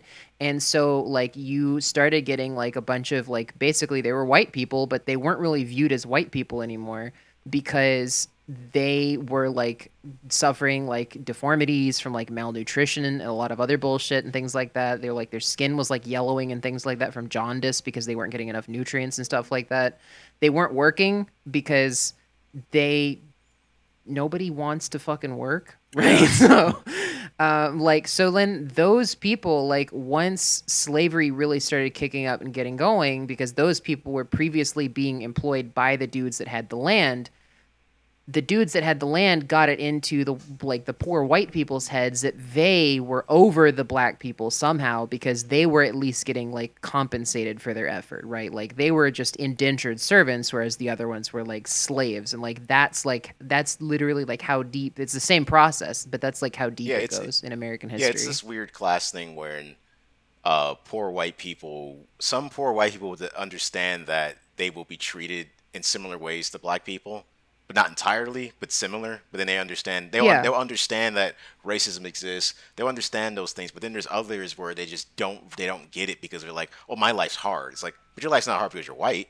It's like I definitely know some people. Your life's hard because of your material situation. Yeah. Like, because there's a high desert here is a lot of like poor white people that live there. They've lived there for multiple generations, and it's in Los Angeles County. Yeah. Nobody likes to talk about it, but a lot of the white people there fall into racism because it's just like, well, my grandparents were poor. I'm poor. We live in trailers. Why do black people have to, or anybody of color has to get more than me? And it's just like they're not getting more than you. It's just you don't really fully understand your situation. Like a friend of mine's brother, they grew up multiple generations of poverty, and he was doing like 125 miles an hour on the freeway while his brother was hanging outside of the car vomiting, and a cop pulled him over and was just like, guys need to slow down. And I was like, you don't understand how you didn't get shot in that situation because you guys are white? It's like, you got to really understand that situation. Yeah. You got to really understand what happened. I mean, you might have gotten pulled over. You might have gotten hassled for being poor, but you were going the right direction. You were driving away from LA, not towards LA doing this. So some of them will understand it, but other people, it's like, it's me and nobody else. That's the thing that I never had that as a kid, because even though I lived in the projects, it was like multicultural. All different kinds of people were living there.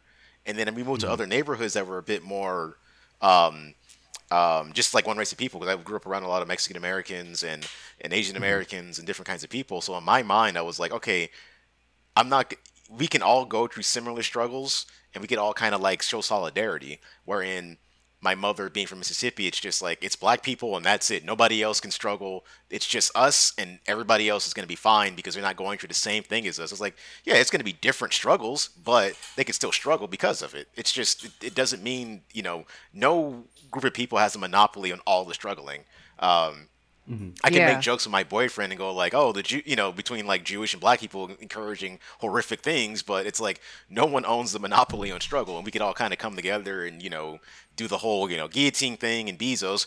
We probably won't. It'll be cool if we did, but it's like joining together and saying like, we're all kind of suffering right now. Can we just get the revolution started? But revolutions usually end weird, so whatever.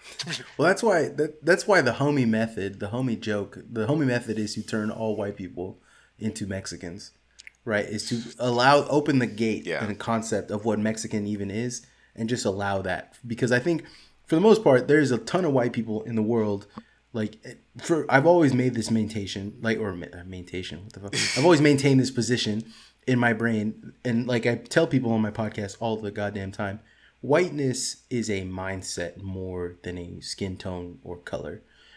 For me, how I quantify whiteness is a compatibility and a complicitness in like essentially capitalism and the more insidious version, like the more insidious like means of how it dominates people, which is white supremacy, right? Like that shit makes you white.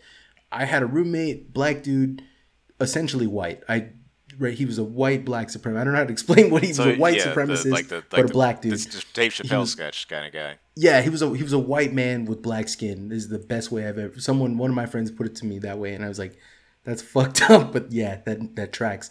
And you meet, especially like here in the Bay Area, you meet weird people that are essentially, they're not even from America, but are upholding white supremacy, right? Like I worked with like Indian white supremacists, which I don't even like, where they're like, oh, Indian people are the real Aryans. And I'm like, Hindutva. Yeah, I'm like, I don't even know how to approach your fucking mind worms. But whatever, dog. Like, that's how you feel. That's how you feel. But I mean, beyond that, I think for the most, that's like Modi's bread and butter. That shit is like support insane to me. It's wild. Like Hindu supremacy, especially. Yeah. Because Hinduism as a religion is like, we don't give a shit like who your gods and stuff are. You're worshiping our gods already. We're not going to enforce anything. But like the Hindu nationalists are like, no, you have to. You got everything. We're the best. I did work with a guy from Pakistan, and he was basically saying that Hitler didn't do like so bad, and I'm like, dude, you need to just stop right now. Huh? Check it. He's like, just listen. I'm you like, are gonna catch hands. I was like, dude, you cannot come to work and say Hitler had some good ideas. It's just like I had a Korean homie. I don't give a damn if Hitler invented fucking buffet dining. I'm gonna say every idea that he had was bad. If he invented fucking video games, I'm like, it's all bad. None of it's good. It was a misstep. No, that's a correct opinion actually. If it like Hitler, whoever invented video games, that was bad. It's probably Hitler, basically. That was not good. Or we can ascribe it to any other like. Yeah, we can ascribe it to the high command. We'll say they did it. But I think so. But I mean, getting back to like, I talk about like, I think a lot of white people don't have the ability to talk about race and culture in a constructive way without obstructing themselves because they're not sure what they can say. And the thing about like an open conversation that would actually, I think, be useful and be able to tell people, hey, shut the fuck up because you don't know what you're talking about, but in a constructive way, is to actually remove that whiteness from them. And for me, right, and everyone has this fucking experience. Anyone, at least everyone that I know in the Bay Area and larger, like I've actually asked people about this, but everyone I know who's ever worked in a kitchen or who's ever worked in like a fucking hard manual labor job eventually runs across a Latino person. And while they're working, and if the shit gets heavy, a Latino person will always be like, hey, tonight you're Mexican. Or tonight you're Guatemalan.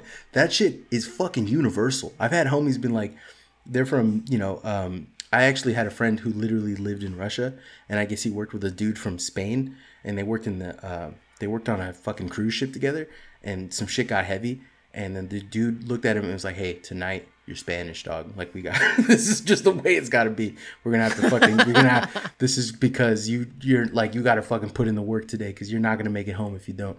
But that universal experience of it being like, where you just become this thing that isn't essentially like your whole identity wrapped up into it is super universal. And I think it's a useful tool, especially for white people, to engage in constructive, like, talking about things. Because what's reductive is when you have white people being like, actually, I'm like Nordic, I'm a Viking, right? Or they're like, actually, I'm a fucking, like I'm British and I've only been British and I'm only always going to be, or I'm super, when they become like super duper like European, but in the sense of like, I've actually had dudes being like, yeah, I'm actually related to like Spartans. I'm like, oh, so you're Italian. And they're like, no.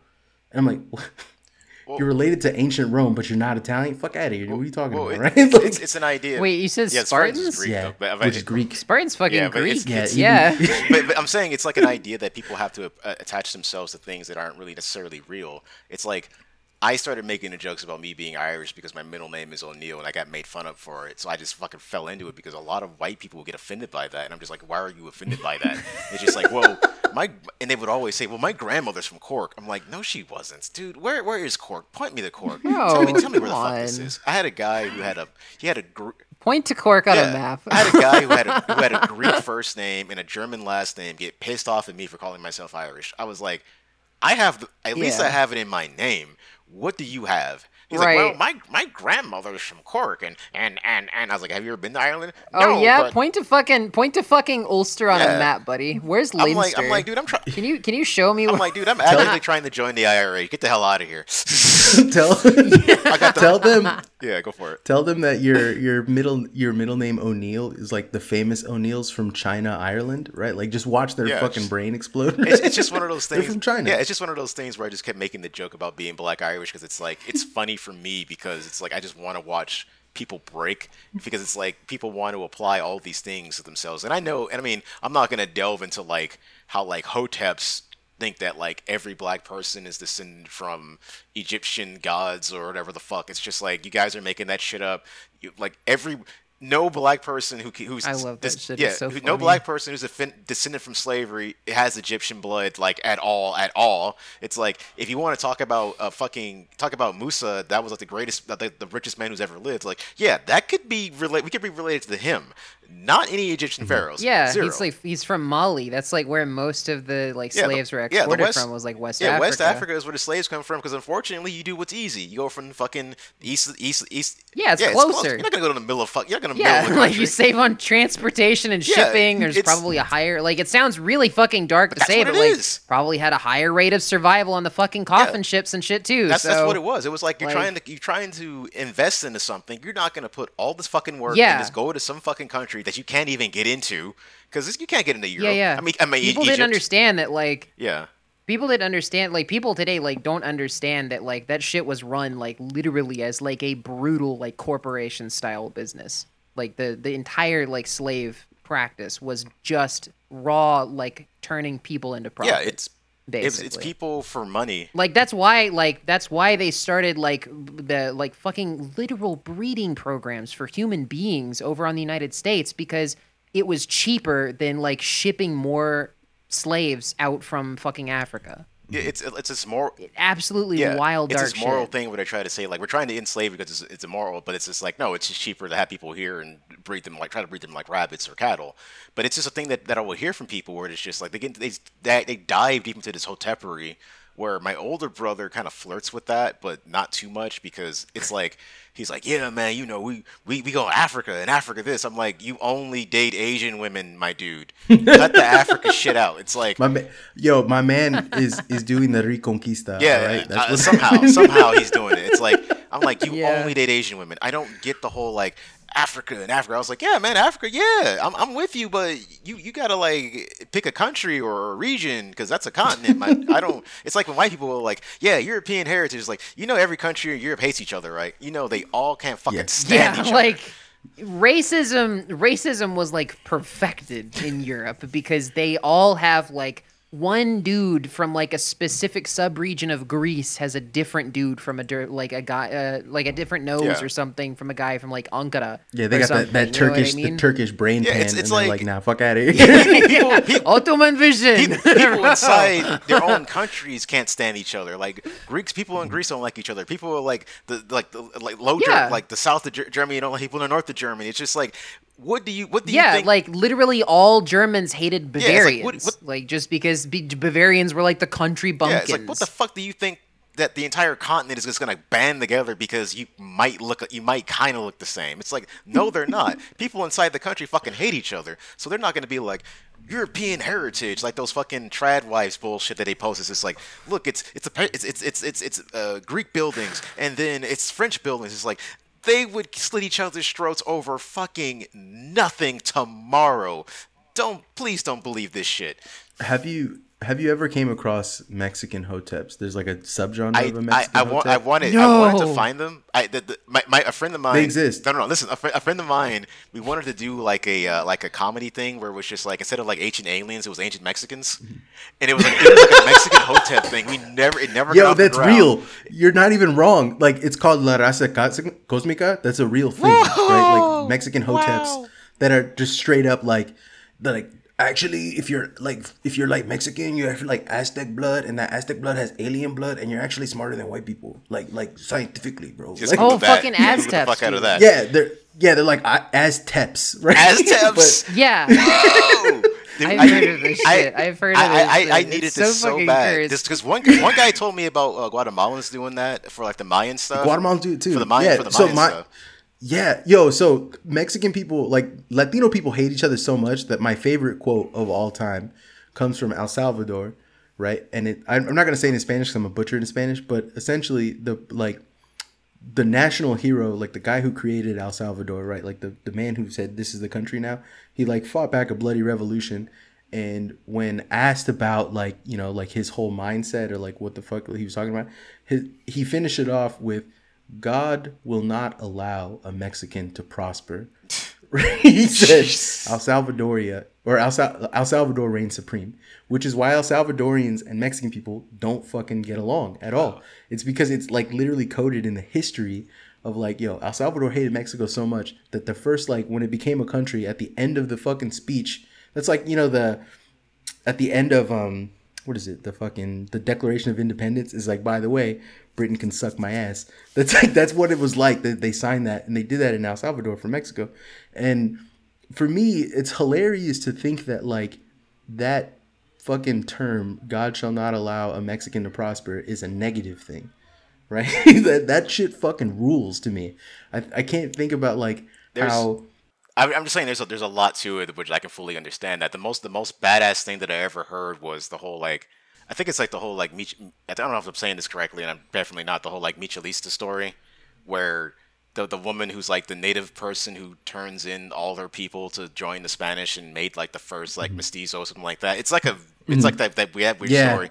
But I like the story when they talk about her like you know the leader of the people that she sold out, where they're like, you know, like, I don't know if it's Cortez, but some conquistadors got some guy chained up, and he's just like, I'm gonna rip out your heart. I'm gonna do these things to you, and then he's like, oh, you're a savage. You don't even understand Spanish. And the guy responds to him in perfect Spanish, saying that, you know, my people will never speak your language, and you've conquered nothing, something like that. It's like, that's the most badass shit I've ever heard. Being he was completely wrong, but that's the most badass shit. It's just like, respect, it's like this dude's gonna tear his heart out, and he thinks he's a savage, and he knows nothing, and he responds to him in his language, basically saying, go eat all the dicks and get the fuck away from me. Like, just go fuck yourself. It's like, wow.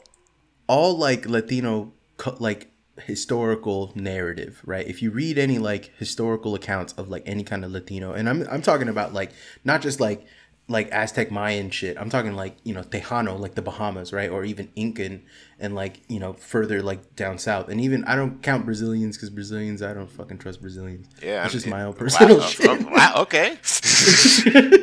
I don't trust Brazilians because Brazilians fucking are bizarre. Like they're essentially, they got infiltrated by Germany in the 40s. And then they just never dropped it. Brazil's just, they're just like, no, we've always been German. Brazil's just America times 1,000 about everything. Yeah, they had slavery 20 years longer than us.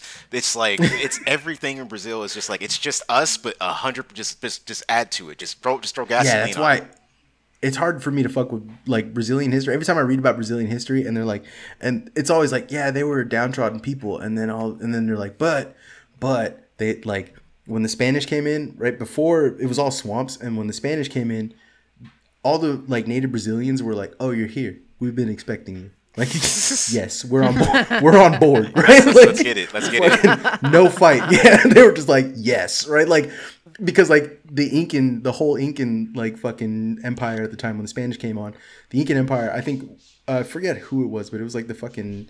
He was like the dude who essentially spoke for all of the fucking Incans. And when the emissary of Spain came to him and said like, oh, you know, we're bringing to you Christ and modern medicine, he said, I have no use for either, because my people are happy and free.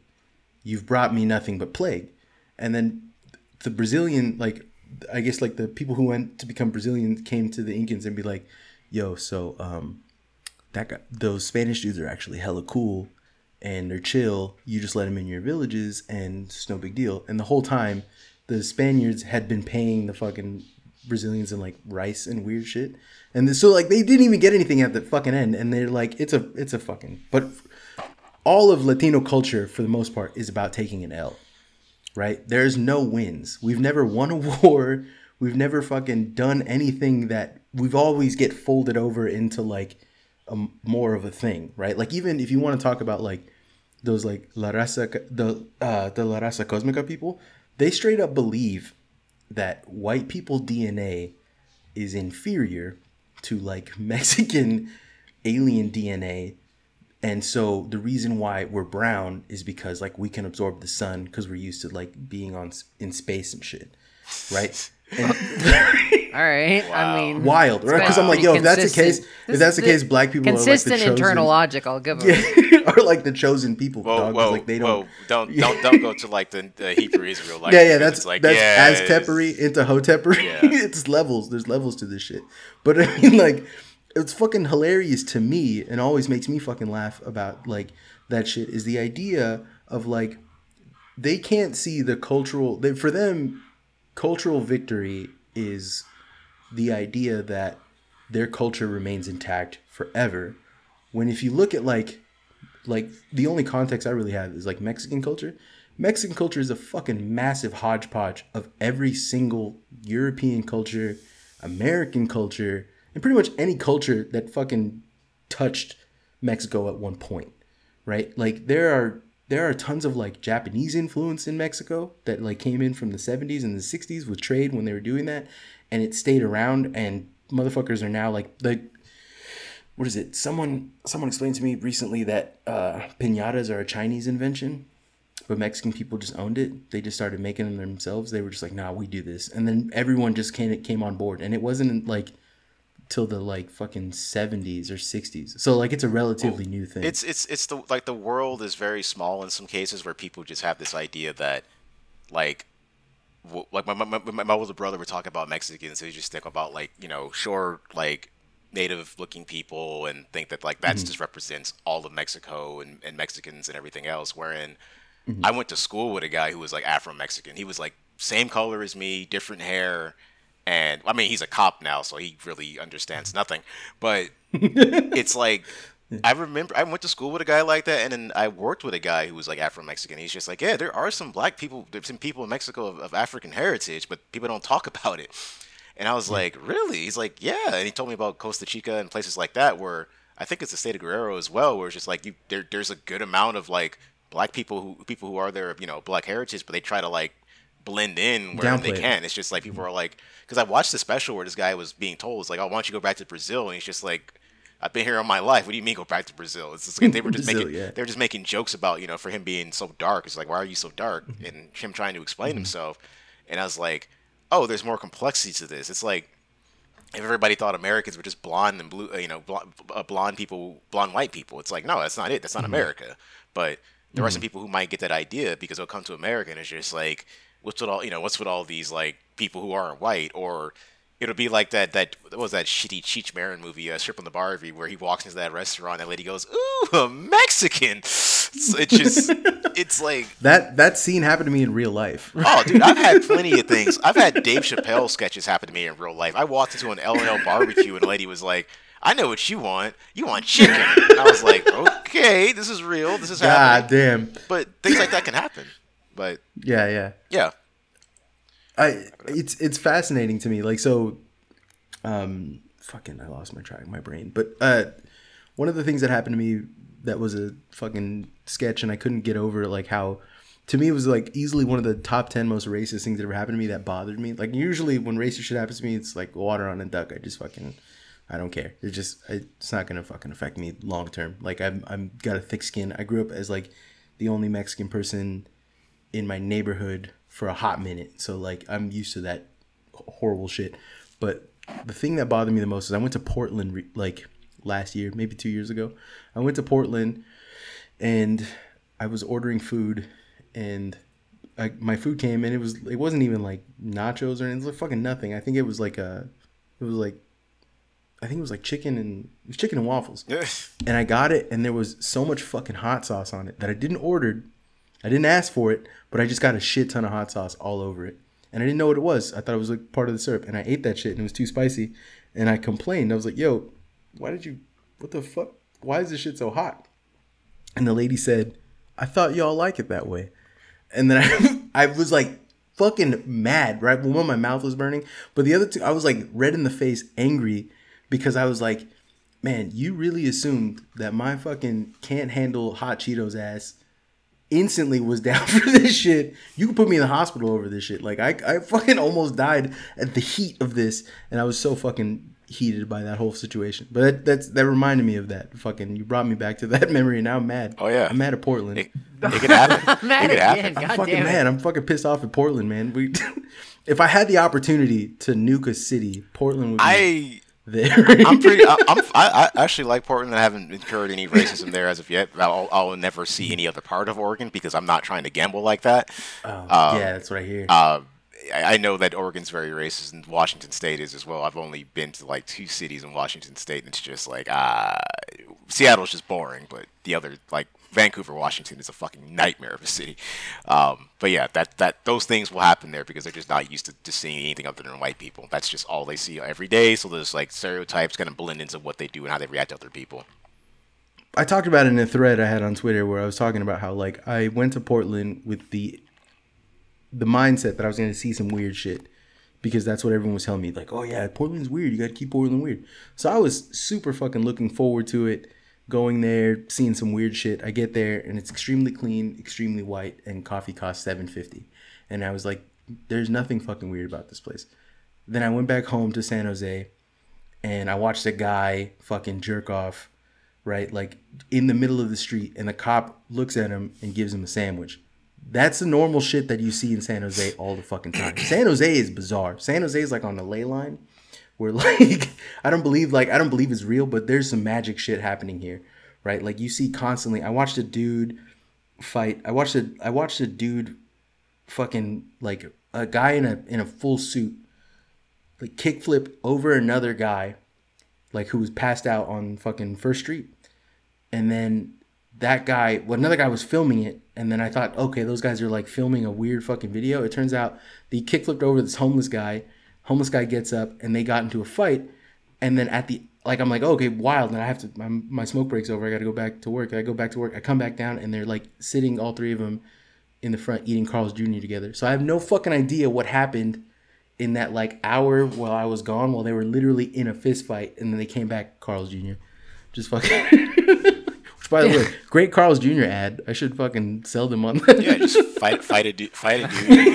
Get a big ass burger. Does Carl's Jr. do the same like weird like hyper like sexualized like food fixation ads that Hardee's does? It's the same company. It's the same company. Yeah. I know it's the same company, but I wasn't sure if they're like their branding and their marketing approach just for it being Carl's Jr. No, it's the same. I really haven't seen the horny ads, but I also haven't like sat and watched actual television in probably 10 years. So yeah, they don't post it on like Hulu. They pivoted away from sexual ads, but now they're just doing the raw shit of like, yo, we know you're fat and we know you want this shit. Yeah. Right. It's like we know you're a little piggy and you need your slop. Yeah, the food is sexual, but there's no actual overt sexuality. It's like, you need it, you sick fuck. Oh yeah, that's what I was like referring to, because like it stopped focusing on I don't really want to say like hot women, because I feel like the kind of women that get portrayed in like bikini ads and things like that are a very specific taste for a lot of people. Oh yeah, white dads find like attractive. Those girls like don't look like normal people. Like I've never seen a person that looks like that in my life, and I've been attracted to a lot of people, and none of them look like that. So. But anyways, I was gonna say like they really started focusing in on just like the fucking the crunchy like meaty sounds. Yes. Like a whole lot of like hyper fixating on that, and then always with the fucking like steak sauce or something dripping and dribbling down the sides. The little steak nut. Yeah. It's so fucking that's what it is. Yeah. It's so creepy, and you just look at that, you watch that like for like a fucking 15-second ad on like YouTube or something like that, and it's like I'm watching a Elder Scrolls lore video. I've reached a certain point where it's just like, yeah, I pay for whatever the fuck YouTube thing is called. I felt like such an entitled asshole because somebody was talking about YouTube ads, and I was just like, YouTube has ads? It's just like, I've been paying for this shit since it started. I'm glad my blocker still works, but I don't have anything set up on my phone. That's where I always see that weird shit, is like a friend will send me like a video at like 2 a.m, and then I'll get like psychic damage from like watching a fucking like grown man dressed in full yellow talking about car insurance while he like an emu stands on top of his head and shits on him. I mean, that's somebody's kink. Do you want to know something insane? As someone who sits on those like media meetings where they sit together and they talk about stuff, at no point does anyone be like, yo, the burger sauce is nut, right? Like no one looks at each other and says right? that. That's food cum. Yeah, and it's like it's mind blowing to me because I've been in meetings where we like decided to do like we like talk about it. We never actually pivot towards it, but we talk about like for the company I work for where they want to do more sexy ads, and we talk about it like we pivot towards it. And every time that we do, my favorite thing to do is to start quoting like Anti-Oedipus. Right? Because none of these motherfuckers read Deleuze, so they think that it's just me being original when it's not. But But like my favorite thing to do is to be like, what about like I love to ask them this line of questioning. What about this ad is sexy? Right? Like that's and it fucking implodes every single time. I'm like, what is it that is sexualizing this? Yeah, because like nothing about those ads is like really like outwardly sexual. It's like they're always this weird expression because like the ads themselves are sexual, but they're sexual because a person with like a really pent up, unaware like sexuality created it. Yeah. You know what I mean? It's like that's like what their idea of like sexuality is because they're not really like fully self-actualized or like normal people. So like they don't know that like sexy for a lot of people is really just like, you know, seeing two people in like a loving relationship and like seeing them like kiss each other or something. Just real quick like on the cheek or something, right? Yeah. And then like hand another one like a sandwich like, "Hey, I thought like I got you something. I know you didn't ask, but you know, here's your burger." Yeah, and then that's it. That's all the ad has to be. It's like instant, like I guarantee something like that would be like an instant fucking killer. Because like all around the fucking country, you're gonna get people going like you're gonna get fucking because you're selling to people who are trying to fill again that void, right? So they're like they themselves are kind of clueless, but they probably still have like access to that like to a like a meaningful relationship. They will go out to Arby's or something and like get a burger for like their girlfriend who doesn't eat meat and hasn't for like 2 years or something, and they'll be like, "Hey, I thought of you," and like think it's a romantic move, and it's like and she kind of understands that it is, and it's like they've got their own thing going on, but like ultimately that becomes like your fucking target audience, and bam, you're actually selling to people because like nobody's fucking watching like a fucking like Hardee's or Carl's Jr. ad and going, I want to fuck that burger. I mean, they could, right? I mean, like they're watching right it and here. they're remembering they're watching it and they're remembering it. They're remembering. Oh yeah, that's right. Hardee's exists. I forgot how because they've eaten there in the past. That's all those ads really serve as a reminder for is they're just a reminder like, oh yeah, I haven't been there in a couple years. I just think the eventual ending of this is just like there's going to be an ad where just someone just fucks a sandwich.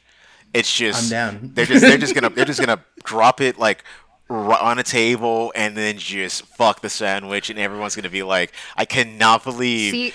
Someone fucked a Big Mac on Twitter. No. I was like, I cannot believe I'm in line to get this sandwich. I just watched somebody fuck it, but the bony meal. Roll up to fucking McDonald's and order the burger. the bony meal, whatever the fuck. The look on their face will be amazing. Whatever the fuck these new meals are coming at McDonald's, it's just like you're not. Meal. It's not a new sandwich. Yeah. It's just like. Yeah, no, dude. Did you see the most recent one they had for like fucking? I forget who. Like, who I don't even know what the fuck that is. I don't remember what it was, but it was literally like a fucking like 7-piece chicken nugget, a large fry, and like a Coke. That's just like a number 5 or something. None of this shit's new. Not a normal it's meal. Nothing new. It's like that's regular shit. It's like, yeah, man, we got that new Kendrick Lamar meal. It's a 22-ounce Sprite with a small fry and a Big Mac with a plain Big Mac. It's like that's the meal. It's like, can I get a different drink? No, motherfucker. It's the Kendrick Lamar meal. It's the Kendrick Lamar meal. That's Sprite. What you're ordering. Are you a fucking fan or not? It's like, yeah. Okay. Jesus Christ. No, so wait, Ivy. So here's the thing. Hey. You're presupposing this is why you would not do well in advertising. Oh, I still think you're wrong. I still think you're wrong about the fucking the burger thing. I think it's actually going to be much darker than that. I think the act of fucking the burger will happen absent a cock, absent any like genitalia. It will just be like slowly and sensually like sliding the burger into the bun or something, and like watching the juices flow out on the end or something like that, and then that's just I feel we already have that, and I feel the next step is just taking shit way too far. It's just like they just aggressively just slam the burger down on the table and then just pound it out and just ends the ad. No words, no nothing. It just says Carl's Jr. and then people are gonna be like, I cannot believe the filth that's on TV while they're in the drive-thru. Try the new Carl's Jr. Bust Burger. Bust Burger. Try not to come eating a sandwich. But yeah, you won't last 5 minutes eating the sandwich. Fucking so. You're presupposing. Here's the thing about like media and what I like a hard lesson that I had to learn working with like in marketing and media. I think I'm giving it too much credit. I'm believing that there's any humanity remaining. There is none, and you have to understand that you're not selling fucking burgers to normal people that have jobs. You are selling burgers to addicts. Right? You are selling things. No, that's true. Yeah, that's true. You are selling things to motherfuckers that define themselves through your product. They are they're not really human. And in fact, we make sure in marketing not to refer to them as people consistently. We call them cohorts or demographics, or we just consumers, or users, all kinds of shit, because we don't want to. God, users is so fucking dark. We don't. We don't ever want to. Imagine like being on the fucking like board meeting of like the fucking like the fucking what is it? That really dark fucking cartel down in Mexico on the coast. Started down there. Like imagine being on like the.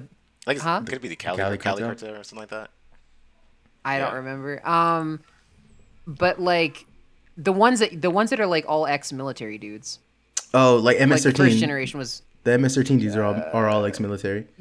Those, but they're fucking El Salvadorian though, aren't they? Yeah, or maybe Nuestra Familia is similar, but they're like Chicano. I don't know. Could be like Latin May or some Mexican mafia. But anyways, like imagine sitting on the fucking board meeting of like like a fucking crime family like that who are literally selling like thousands and thousands of like pounds of dope every year, and like trying to figure out like how to better market their product.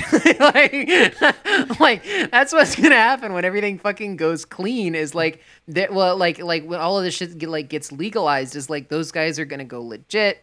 Like they're gonna become like more fucking corporations, because these dudes like that we have in the United States now, like the corporations that we have in the United States now, are like they're what evolved out of shit like the East India Company, which is like what the fucking like crime cartels and shit like that are now. Like they are like the East India Company, but like mostly independent, basically.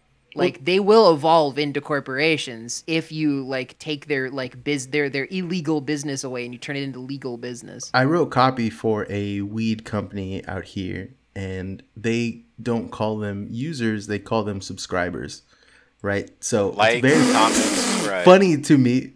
Yeah, it's hilarious. It fucking hurted my brain. Like I was fucking my shit up when they were like, "Yeah, weed subscribers," and I was like, "Weed subscribe? What the fuck are you talking about?" Yeah, because they can't call them users because they have to maintain the like duality that you can't get addicted to weed or something like that. Yeah, because it's got a negative connotation. You absolutely fucking can, because you can like develop a fucking dependency for like the kind of brain that you get when you like same as you do anything else. To anything. It's just something where they try to like normalize it in a sense of like it's not. You can't develop a physical one-to-one like addiction to it based on like the like having a physiologically negative response to the absence of it, similar to like heroin or even caffeine, right? Those you have physiological responses to directly caused from like your neurotransmitters suddenly lacking that thing that they had been getting. But like weed is just like your brain is like you're just different. It's different. Brain on you drugs, have a different state of mind, basically. Yeah, it's you just have a different state of mind, and you can get addicted to that fucking state of mind. For a lot of people, it is fucking medicinal. I mean, like, but it's an idea that they don't want to have the idea of like the weed dealer. The weed dealer is gone, so it's just like the weed dealer represents a person. Now the weed subscribers. Yeah, the weed subscribers. The weed content creators. We don't want to be the weed dealer. So that's a thing too, but. That's a different thing, but that's a thing. They do call themselves content creators, but they're just weed growers. God. And they literally It's not content. It's not content. You're just a farmer. It's just a guy with dreads named Tyler who has gauges, and he's just like, I took my dad's money and did this. I miss those guys. I prefer them to be growing the weed because they actually cared about the weed. Because now it's dudes from like Israel named like Knem, you know what I'm saying? And they're fucking Yeah, and Avi, yeah, literally Knem and Avi, and they're both fucking like they grew up in America. They both went to Princeton and Harvard, and they're like fucking like I'm only here to fuck bitches. They study. And they are turning their weed capital into cocaine. That's that's what they're doing. It's just like I mean any guy who's like white adjacent and into drugs is definitely only there to fuck bitches. It's just like if he's straight, he's there to clap cheeks. There's really no other reason. For a straight man, there really isn't any other reason to get out of bed is to not get bitches. It's just like straight men wake up every morning and it's just like I have to do something to acquire bitches. That's just it. Anyways, thank you for joining us, Frank. I appreciate it. If you want to plug your social media, if you're down, you can always do that. Any projects? I don't do shit. You could just tag my social media. I don't even remember what my fucking Twitter is. It's like Frank Meadows. Like it's Frank Meadows 84 is the Twitter. I'm down to come back if y'all would let me. But yeah, that's it. Yeah, of course. Open invite on the pod. Cool.